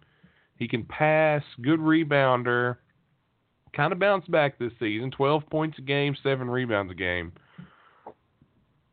I'll kick it to you first. Where do you think Derek Favors would probably fit in? Tough question for me. He's another guy like Ariza, where to me fit in. I mean, it's a hard question. It really is because I'm thinking myself. It's like Favors is in Utah. I'm not going to say he doesn't fit in Utah, but Utah's going to have to get a stretch because they've got Gobert. They're really going to need a guy that can stretch the floor. And Favors doesn't exactly have the long ball shot at the 4 position that they're going to need. Yeah, kind of a tough question. He's one I didn't think you throw out there at me. It's very hard, very difficult if you think about it. I honestly, TR, you want to know where I think he would fit best? And it would anger me if he went there, but I think he would fit in perfectly here. That'd be the Golden State Warriors. Their biggest guy right now that they play is Draymond Green or Kevon Looney, and Favors is bigger than both of those guys. Granted, they just won the championship, but Favors is a big guy. He can dunk. He can run. He's not going to be the three-point threat you need, but you got so many. Do you really need another one? You assume Draymond's going to walk next season when his contract is up because he wants max money, and you're not going to be able to give both Klay Thompson and Draymond Green max money. Derek Favors to the Warriors would just fit. And they could probably get him. You're not going to give him a max deal, but you could probably get him a lot cheaper than it would be to keep Draymond Green. And to me, Favors on that team fits perfect. And he's not going to be able to shoot like Draymond, but he can do all the things that Draymond does right now, and probably be a little better in the post and rebound better. Yeah, that's a good pull from you. It seems like, I kind of want this run to come to an end. I'd like Clay to move next year. You know, we all would, but you know it's not happening. You never know what can unravel during this next season or whatever. But yeah, it does. I mean, it looks like the top 3 guys are pretty comfortable there if they can, you know, all fit them money wise and everything else. And but that's a good pull because off the top of my head, I forgot who they just drafted, but I was like shaking my head that they got another good player. Who'd they just pick up? Oh man, you asked me. Let me look here. We're both, because it was another good player at 28 or 27. I forget. The Celtics got Robert Williams, which was just like they had the 28th pick. I'm not 100% on who they got. It was somebody that was it was a good player who should have went a little bit earlier, and I was just the Celtics got Williams. They got Jacob Evans out of Cincinnati. Sorry about that. Could you hear that? Okay, yeah, pop-up ad. I was looking it up on my computer. They got Jacob Evans out of Cincinnati. Yeah, they got Jacob Evans. Probably the toughest guy to come out of college. And, you know, hard-nosed player. I mean, it's like the Celtics with Williams dropping, like Mr.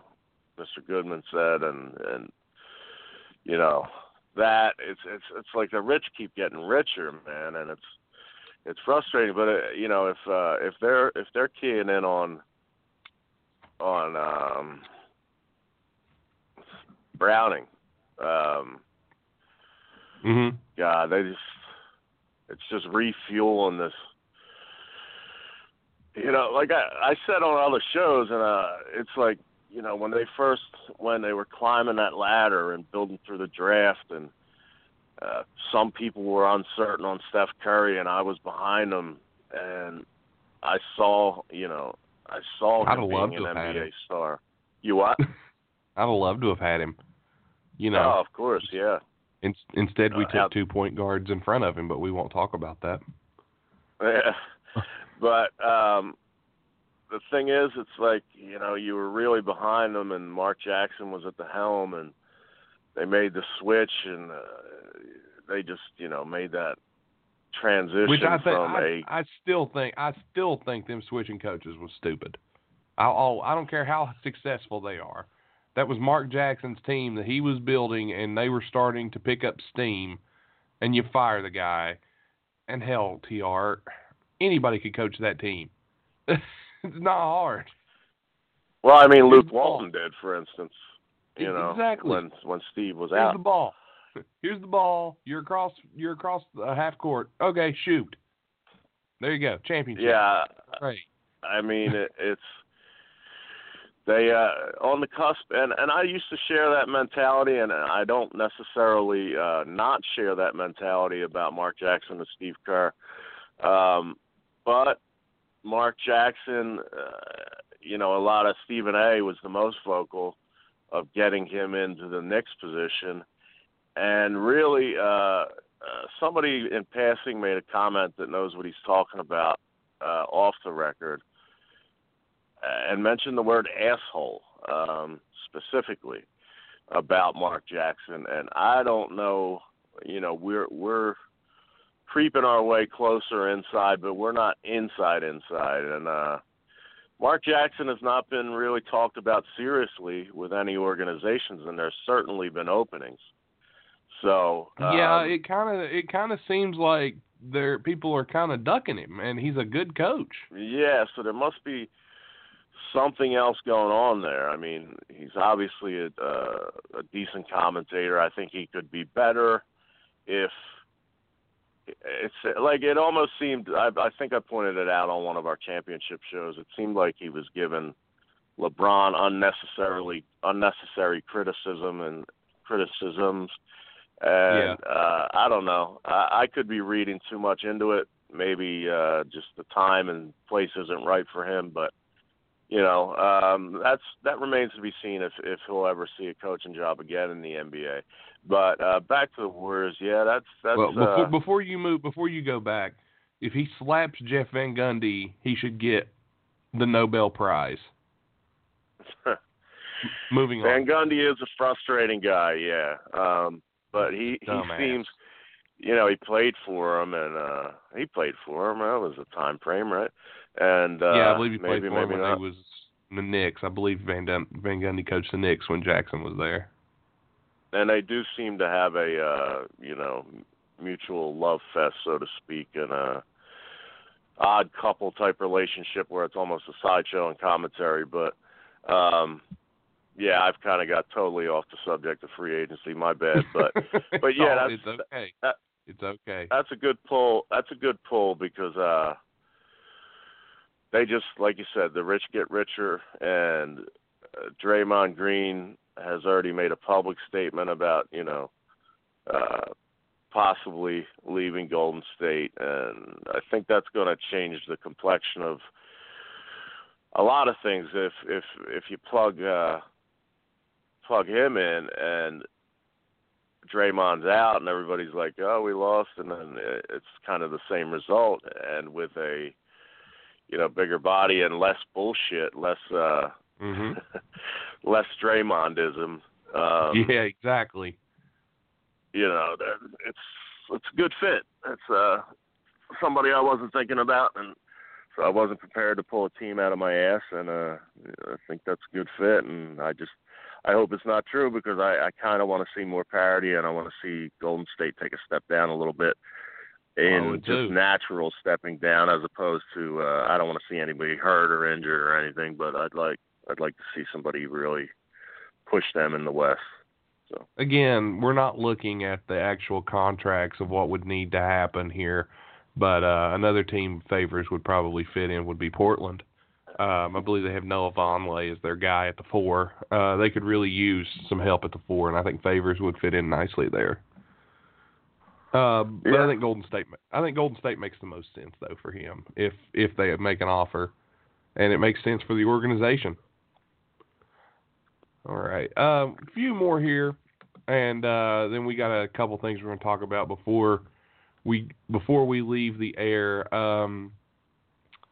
Tyreke Evans, who the Memphis Grizzlies was trying to trade last season, he averaged 19.4 points per game, 5 rebounds, 5 assists, all while shooting over 39% from 3. Only 3 players last season did that: Steph Curry, Kevin Durant, and Tyreke Evans. He only made $3.2 million last season, and he is unrestricted free agent. The Grizzlies tried to get a first-round pick for him. Nobody bit. So Tyreke Evans can kind of go where he wants now. Memphis will get nothing for him. Where will he end up is the question. Where would he fit? Well, I mean, he'd certainly fit here, in my opinion. I mean, from nearby Chester, This may be one guy that could fit anywhere, any team he could go to. He could help out. Yeah. But go ahead and finish your point. I mean, he could fit in here.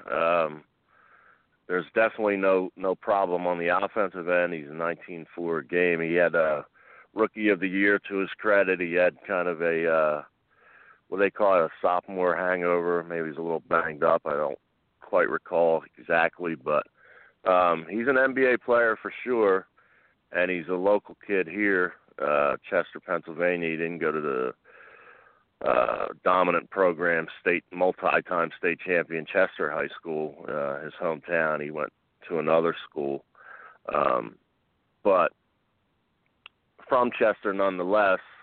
So he's obviously grew up highly aware of the Philadelphia 76ers. I'm not sure if he's a lifelong Sixers fan or not, but he's one of those guys that I would have liked to have him last year when the rumor mill was swirling.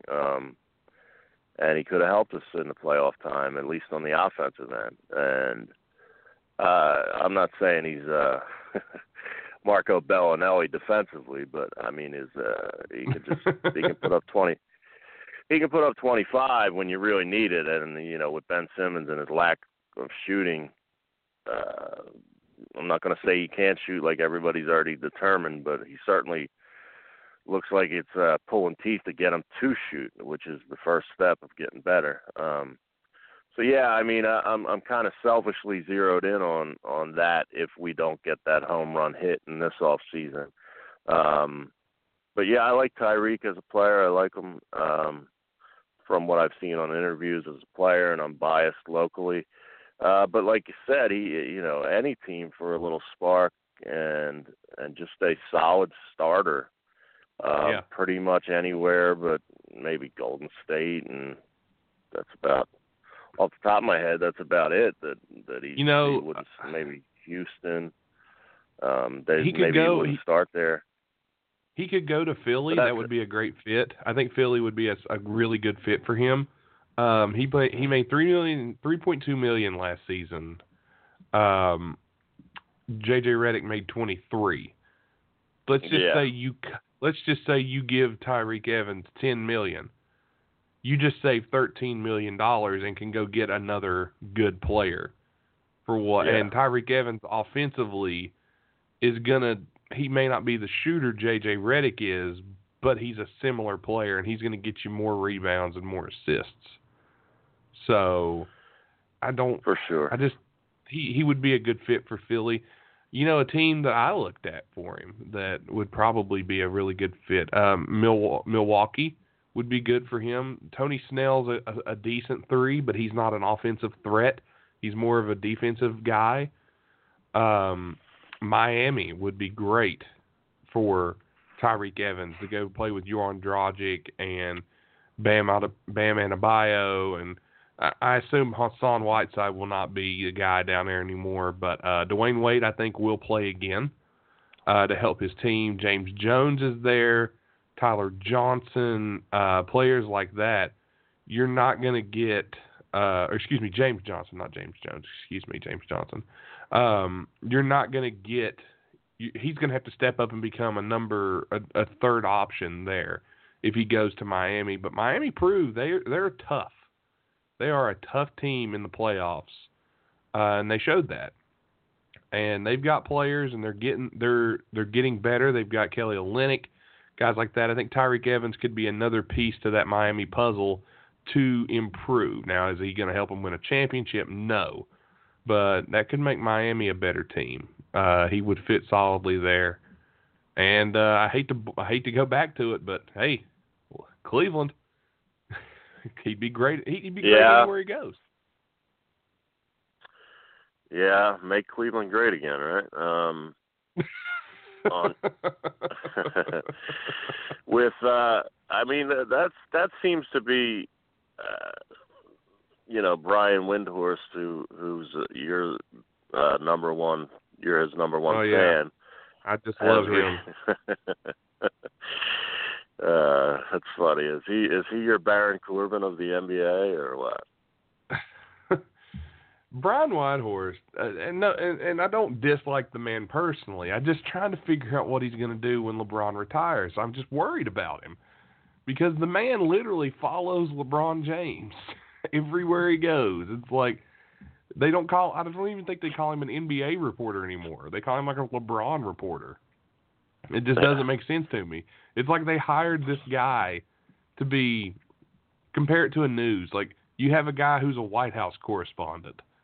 Okay, your job is to cover the White House. You cover nothing but the White House. In this case, they hired a guy to be a LeBron correspondent. Like, okay, you cover LeBron. We literally have a guy who covers just LeBron. Screw everybody else in the league. The LeBron network is here. And you know what? You've set me up on a rant here. It must have been a slow news day for sports the other day. I mean, it makes sense. The draft was over. We're in a dark time right now. There's no basketball. Football has not started. Fortunately, the World Cup is here, and thank God for it.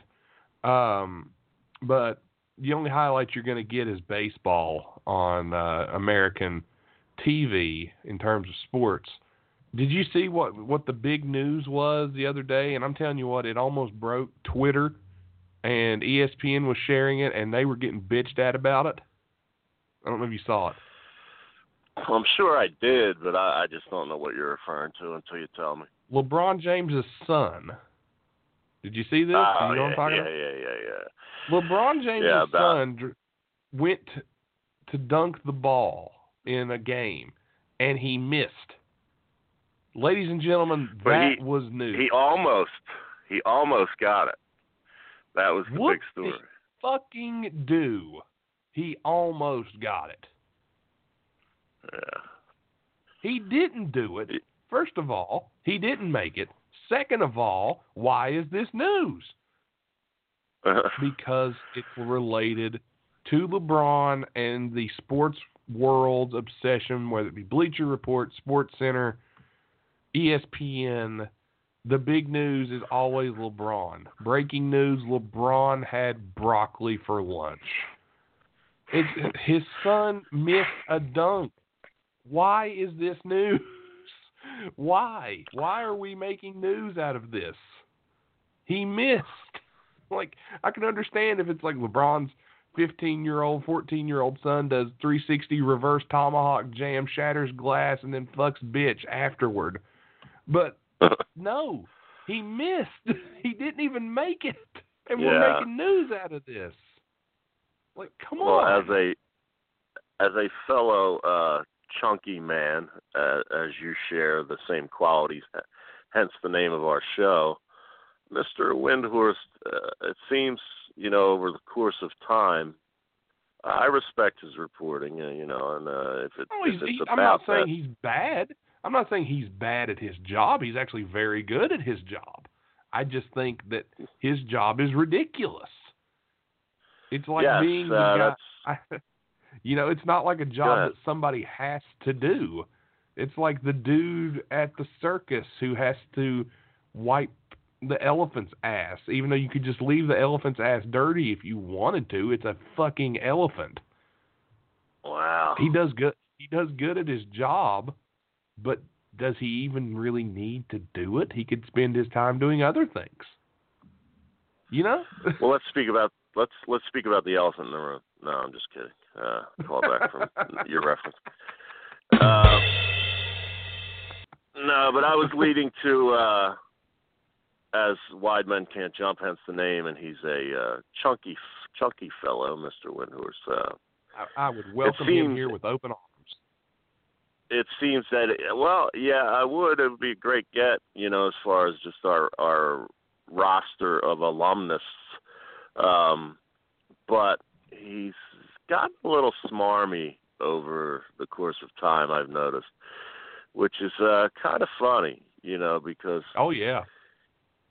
Great. I don't want to get off Tyreek Evans and possibly going to Cleveland, but how we go with these rants and stuff. It's all good. We got time. When I did the cup of coffee in the Sixers organization for entertainment, Stephen A. was a writer for the Inquirer, but Stephen A. was Stephen A. back then. He was always well dressed, always came in with a presence, always. Even though he was a writer, he would always get little TV spots locally, and he would be that, loud, verbose personality. But it wasn't, it was, well, at times it was, but it wasn't really like kind of the way Windhorst is going. Windhorst will kind of like dismiss even other reporters. Recently, I don't recall him doing it in the beginning when he got his national exposure. He did a local interview here in Philadelphia, and he was just like, no. Somebody, explained a point to him and a possibility, kind of like we did with Jeff Goodman. Presenting things to him, and his smarmy remarks were like, no, it's not going to happen. You gotta bring something more to the table for LeBron and blah blah blah blah blah, and it's just dismissive, and I don't know. He's reading his own press clippings, it seems, but he's in a better position than us, and he gets to wear an expensive suit and cover some of that chunkiness that we don't. But back to Tyreek and free agency. the reason I brought up Ryan Windhorst is because with Magic Johnson coming out the other day, this is a mixed signal where he says, I'll step down myself if in 2 years I don't have, the pieces here or whatever. But everybody's just kind of dismissing the whole NBA other than Cleveland or LA for LeBron James. And it would just seem very odd to me if it would be a stand-up move for James to stay in Cleveland. It just seems very odd from his history, and unless he's matured to a point where, hey, I've been to 9 championships, eight in a row, and I got 3 rings, possibly going to have 90% of the individual accolades when it's all said and done. But I as a fan of the game, as a whole, obviously I'd like to see him here, but I'd like to see him with better surrounding players, and even with Sexton, Tyreek Evans, we're not talking Kawhi Leonard, Paul George, etc. We're talking the next tier down, and he can only do so much as himself, as we've seen the last couple seasons. Yeah, but if he adds those players, I think he's already in a better situation. Better, yeah, but is it enough? No, or it's not enough. Championship but is again it better? For year 5. I don't want year 5 of Clifton. I almost said Cleveland versus the Golden State. I do not want year 5 of that. Well, neither do I.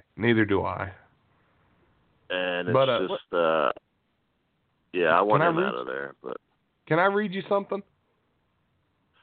You can read me anything. Richard Jefferson. I don't know if have you seen this? Did you see what Richard Jefferson put out?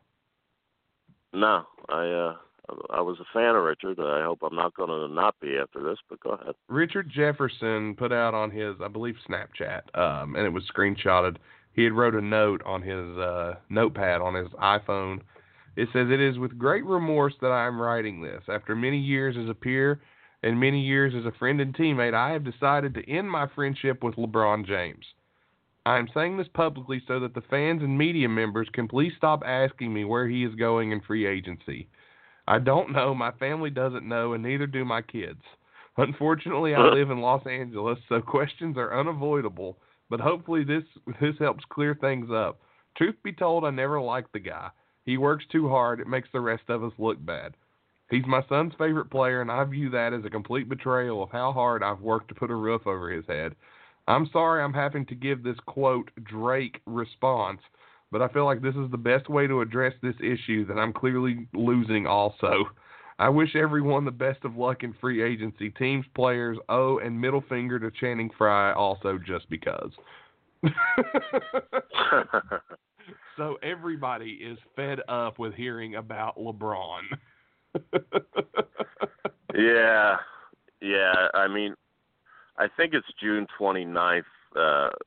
Just to milk it more, I think, from the NBA is when they can opt in or opt out officially, but free agent officially, whatever that means, as far as the difference between the two. I guess, to say who they're going to go for and who can talk to them and stuff, publicly at least, is July 1st. So I'll be glad when that date gets here. So, not that it's going to happen on the first day, but we'll get a little clearer picture of what the hell's going on. As we've reiterated, and even Carmelo Anthony, not that I would consider him a top tier, although he was in certain seasons, he was a top guy. His numbers dropped last year. Granted, he was in OKC. He wasn't the guy shooting up any shot he wanted at any point. He had, Russell and Paul George and even Steven Adams, et cetera, which he didn't have in New York. But his numbers went down in almost all facets of the game. And I just look at guys at 15 and 16 years in the league, and LeBron is a freak, and it's been said before by me because I heard it somewhere else that he spent a lot of money on hyperbolic chambers, and He's a work freak as far as conditioning, and he wants to be here long. He's Tom Brady-esque.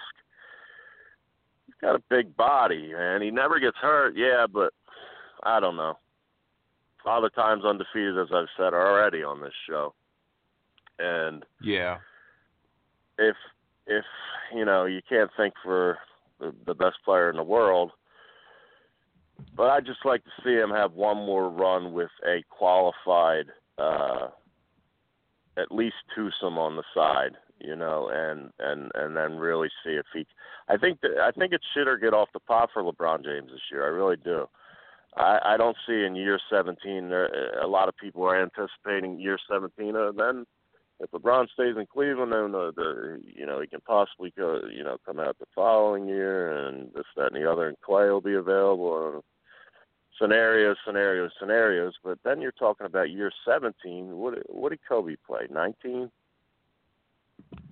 Something like that. I know Garnett played 20 or 21. Dirk's getting close to. I think Dirk's doing 20. This will be his 20 or 21st season. Like, nobody's ever played more than 21 seasons. Yeah, and they drop off, man. Everybody drops off, the best of the best. And he, as I mentioned, he keeps himself in shape and goes out of his way to do the best he can for his body. But, I mean, you got to get it in. If he stays at Cleveland, he's got no shot unless some crazy thing happens with Golden State that we're not anticipating. And, that would, if he stays, that's going to make other moves a trickle effect. And Boston, Boston's going to end up stronger. And what was mentioned earlier in one of our interviews was, a possibility of DeAndre Jordan going up north, land of Tim, and being with the Raptors, who were number one all year until they met their arch nemesis, who they can't seem to get through. But then the Sixers are going to. I'm hesitant to say they're going to improve because 52 wins was kind of more than they should have had, in my opinion. And unless they make the right moves, I don't know if they're going to be make a forward step or not. I mean, it remains to be seen. But it does. My point as far as the East is that year 16, you're pushing it, Mr. James. If you're going to stay home and just be a noble, loyal guy to the area you grew up in, and kind of make penance for the decision and ride it out and see where it goes. God bless you as a moral and a ethical decision. I don't want to mention that word again, but I would really like to see him go somewhere where he has some loaded guns and go after that West and go after, if Golden State plays LeBron again, I'm not necessarily unhappy, but if Golden State goes against LeBron with a stronger team that's a different team, that wouldn't be so bad. And that's all. No. I'll close on that. I've been rambling. No, you're fine. You're fine. By the way, if you're listening live to the show right now, we will be off the air in about a minute. But I do have one or two more things I want to discuss before TR and I call it a night. So if you're listening live, as soon as the show's over with, you can download it and listen to what you missed. And again, thank you for listening. And check out our sponsors, Law Offices of Stephen P. New at newlawoffice.com, wowfreecam.com, Makeup by Kennedy at facebook.com/makeupkennedy. Thanks to Jeff Goodman, and thanks to Stevie Browning for being our guest tonight. Thanks for listening if you listen live. If we cut out, that's what's going on. Download the show and we'll finish up. Because I got a couple more things I want to talk about here, TR, if you don't care. There is a free agent here that you mentioned, DeAndre Jordan, who has a player option that he hasn't picked up yet. There's an unrestricted free agent who, if he goes to the right spot, could make an impact. I don't know who would really be able to make a move on him, but that would be Boogie Cousins, DeMarcus Cousins. As we leave the tease there, as we're getting ready to go off the live part of the show. I think DeMarcus Cousins could be a guy in free agency that nobody really talks about. They talk about your Paul Georges and your LeBrons and, all these guys, Kevin Durant, but we all know he's going back to the Warriors. Talk about all these players. Boogie Cousins isn't getting a lot of plug, and nobody's really mentioning him. Could the Lakers make a move to get Boogie Cousins, bring him over? Granted, he coming off the Achilles injury, but before the Achilles injury, he was averaging 25 points per game, 13 rebounds, and 5.4 assists. He's the most dominant big man in the league. He's matured, but that Achilles might affect him getting a max deal. The Lakers could make a move for DeMarcus Cousins and build around him. You give him a max deal, you can still bring in a Paul George. Now, the thing is, do you think Paul George, DeMarcus Cousins will be enough? I say no, not even with their core. But they can still, if they sign George, they sign Cousins, they could still trade for Kawhi if they can get something for him. So I think Cousins could end up in LA with a max deal. Another place I think who I honestly secretly think they are going to try and cut some salary and make a move for him to pair up with their two good guards is the Washington Wizards. They just traded Gortat for Austin Rivers. I think the Otto Porter Jr. contract is inflated, and I believe they will do something to unload it if they can. And I think DeMarcus Cousins could be a Wizard this year, if at all possible. That would be a good fit for him. Playing back with John Wall, who he played with in college. Bradley Beal's a good shooter. You'd have Kelly Oubre. The Troy Brown draft pick, I'll agree with Jeff. I didn't understand that pick, but hey, they know more than me, supposedly. So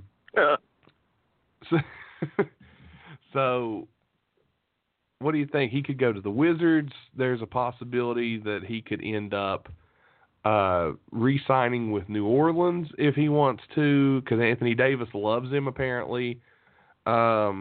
There's some teams that could really use a big guy like that. What do you think about DeMarcus Cousins, Boogie Cousins?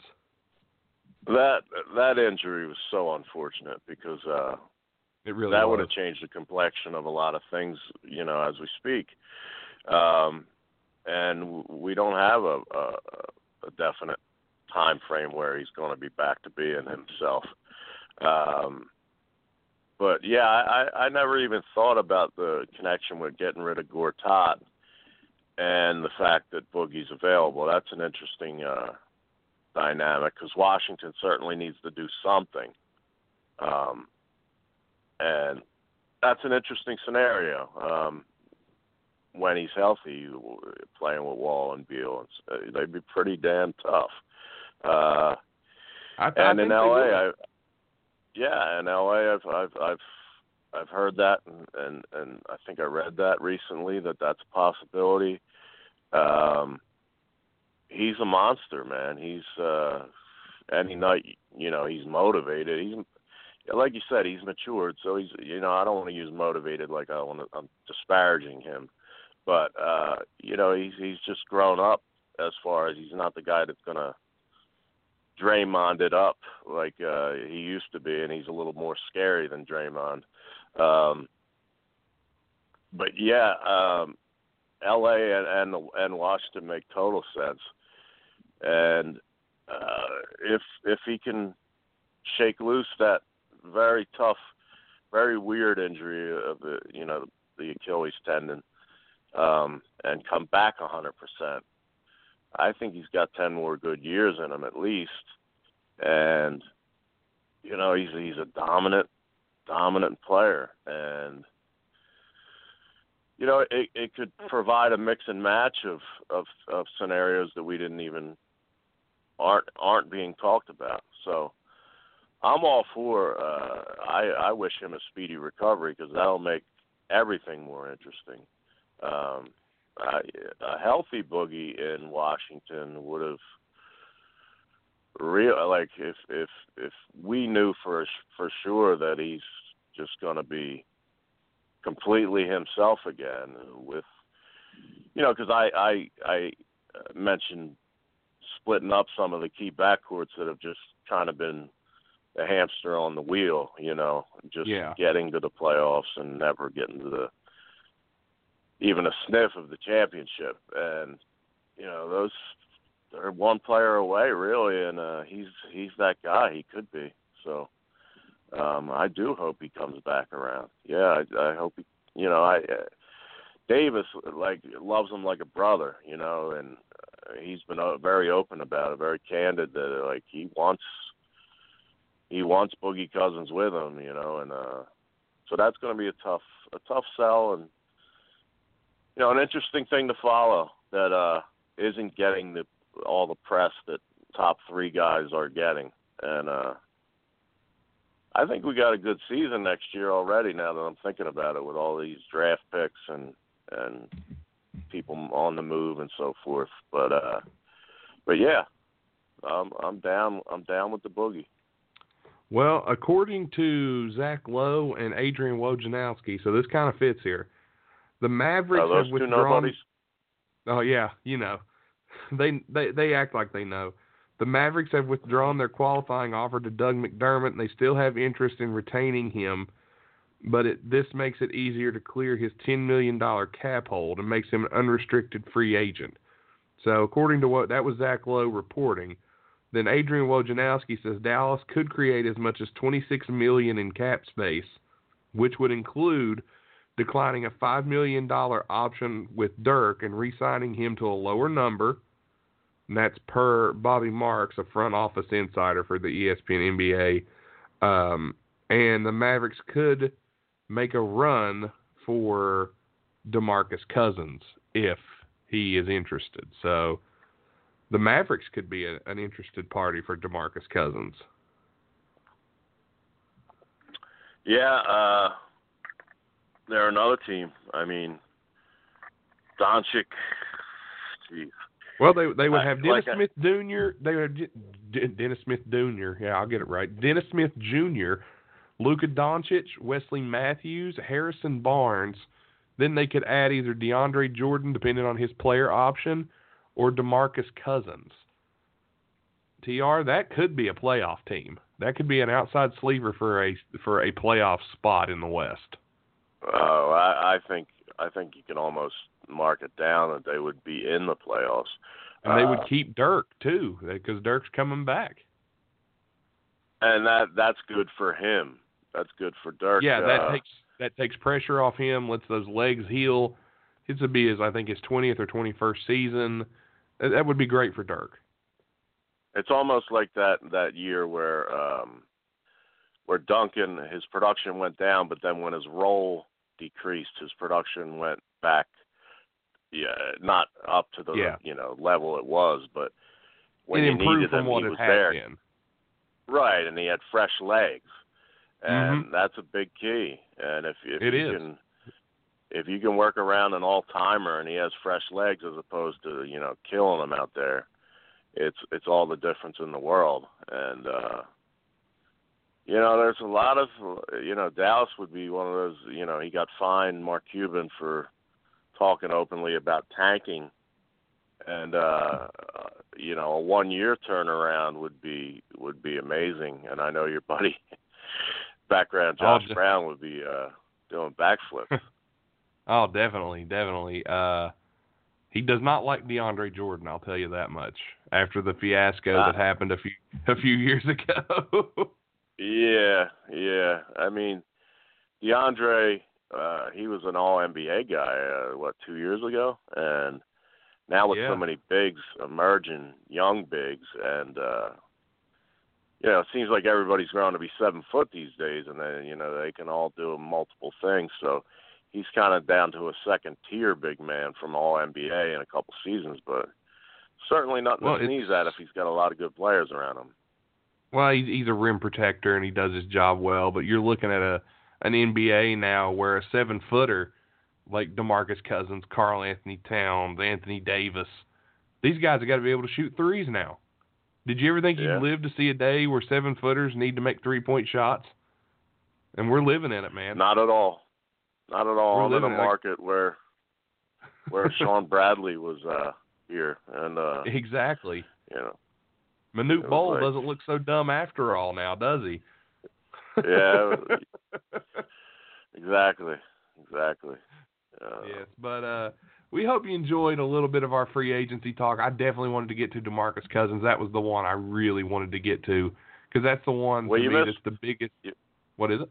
He's the biggest, but you missed one of our favorites, though. Oh, Marcus Smart? Yeah, man. Yeah. I don't know where it would fit. I think he resigns with Boston. I really do. He's perfect for that team, and he does everything they want him to. Let me find him here. I saw him on this earlier. Smart is a great player, and you and I both are big fans of his. If I can find on this list here, because this has got every free agent that you could imagine on it, all the way down to like David Stockton. Like that's the players that it has on the list. So I'm not sure what he made last season. I honestly think though that, and did anybody know that? I had no clue that Derek Williams was still in the NBA. Oh my God. Apparently he played for the Lakers for 2 games, and he scored 2 points in 9 minutes last season. But he played well in China. And Derek Williams in his career, folks, in case you want to feel awful about yourself, he averaged 1 point and 0.5 rebounds last season. His career, that dude's made almost $30 million. So, yeah, think about that the next time you clock in tomorrow morning. But, yeah, Marcus Smart, I think he stays in Boston. He knows his role there. He plays well. He does what he needs to do. Here he is. Also, he's a restricted free agent, not an unrestricted free agent. So that was the reason why I didn't cover him. I was trying to make sure we just covered the unrestricted free agents because we wouldn't have enough time to get into all those. But I think he stays in Boston. I think if Boston lets anybody walk this season, it's going to be Terry Rozier. That's just my opinion. Yeah, it looks that way. But I was just, salivating over, even though there's not a specific, when people talk, well, we need, this is what we need and what fits and what, I don't give a shit if it fits or not. If he was in a Sixers jersey, I smile, Oh, I bet. I'd love him in Minnesota just for his attitude. Yeah. Crazy bastard and crazy like a fox. Smart and crazy. I love that combination. So. Like me. Nah, I'm kidding. Yeah, and like but, like most of my old girlfriends, except the smart part. But anyway. You were ready. I was. But we want to thank you guys for listening to Wide Men Can't Jump. This has been our 34th episode. Wow. 34 episodes of the flagship show, man. Where does I don't know the network is where growing. the time goes, but it sure goes fast. Nice. Thank you. But this is Nate and TR. We've had a blast tonight. Check out newlawoffice.com, wowfreecam.com, and facebook.com/makeupkennedy. For our sponsors, the law offices of Stephen P. New, Makeup Kennedy, and wowfreecam.com. Support our sponsors. Thank you again to Jeff Goodman and to Stevie Browning for joining us. A lot of me and TR on this episode, but we haven't done that in a while. So we hope we got you ready with some free agents that your unrestricted free agents you don't hear about from ESPN and all those big name talk guys. We like to dive deep into the league here on Wide Men Can't Jump. We hope you enjoyed it. If you're not up to date with the Wide Men Can't Jump or the Wide Men Radio Network, what's wrong with you? We've had an amazing week of shows. Tim and I did the World Cup review on Monday, getting ready for the big the round of 16, which is coming soon. We've also we had the Sunday Night Roundtable this past week with Bobby Blaze, and oh my God, if you love Bobby Blaze, listen to that. That show was a blast, absolute blast. One of my favorite shows we've ever done, if you ask me, with Bobby. Yep. Tim and Tom show, I think you guys put out a new episode last night, if I'm not mistaken, didn't you? Yes, we did. All right. So we've got new shows like crazy. Check them all out. Enjoy them. Leave us a 5-star review, 5-star ratings on iTunes. Check out all of our sponsors. Show them some love. TR, do you got anything you want to add before we get out of here? Nah, just that I'm hungry. I got to find something to eat. And follow at Wide Jump on Twitter. Follow at Wide Jump on Twitter, for sure. Absolutely. Follow the show. Follow the show, please. Join the conversation. We've had some good conversations here the past week or two, so get in on those. Thanks, everybody, again for listening. And TR, send us home, man. Peace. Thanks for listening to this show on the Wide Men Radio Network, blogtalkradio.com/Wide Men Can't Jump. You can download this and any other episode from our network at iTunes, Podcast Addict, Stitcher, iHeartRadio, Pod Paradise, Google Play, Player FM, and anywhere you find your favorite podcast. This show has been brought to you by the law offices of Stephen P. New at newlawoffice.com, Facebook.com/MakeupKennedy, and WowFreeCam.com. You can also follow us on Twitter at WideJump. You can follow us on Instagram at Wide Men Can't Jump, and on Facebook at Facebook.com/Wide Men Can't Jump. Please leave us a 5-star review on iTunes. Also, rate the show and tell us how we did. If you love us, please give us a 5-star rating. Again, thanks for listening to this episode on the Wide Men Radio Network. Tune in, same time, same place, for the Wide Men Radio Network at blogtalkradio.com/Wide Men Can't Jump.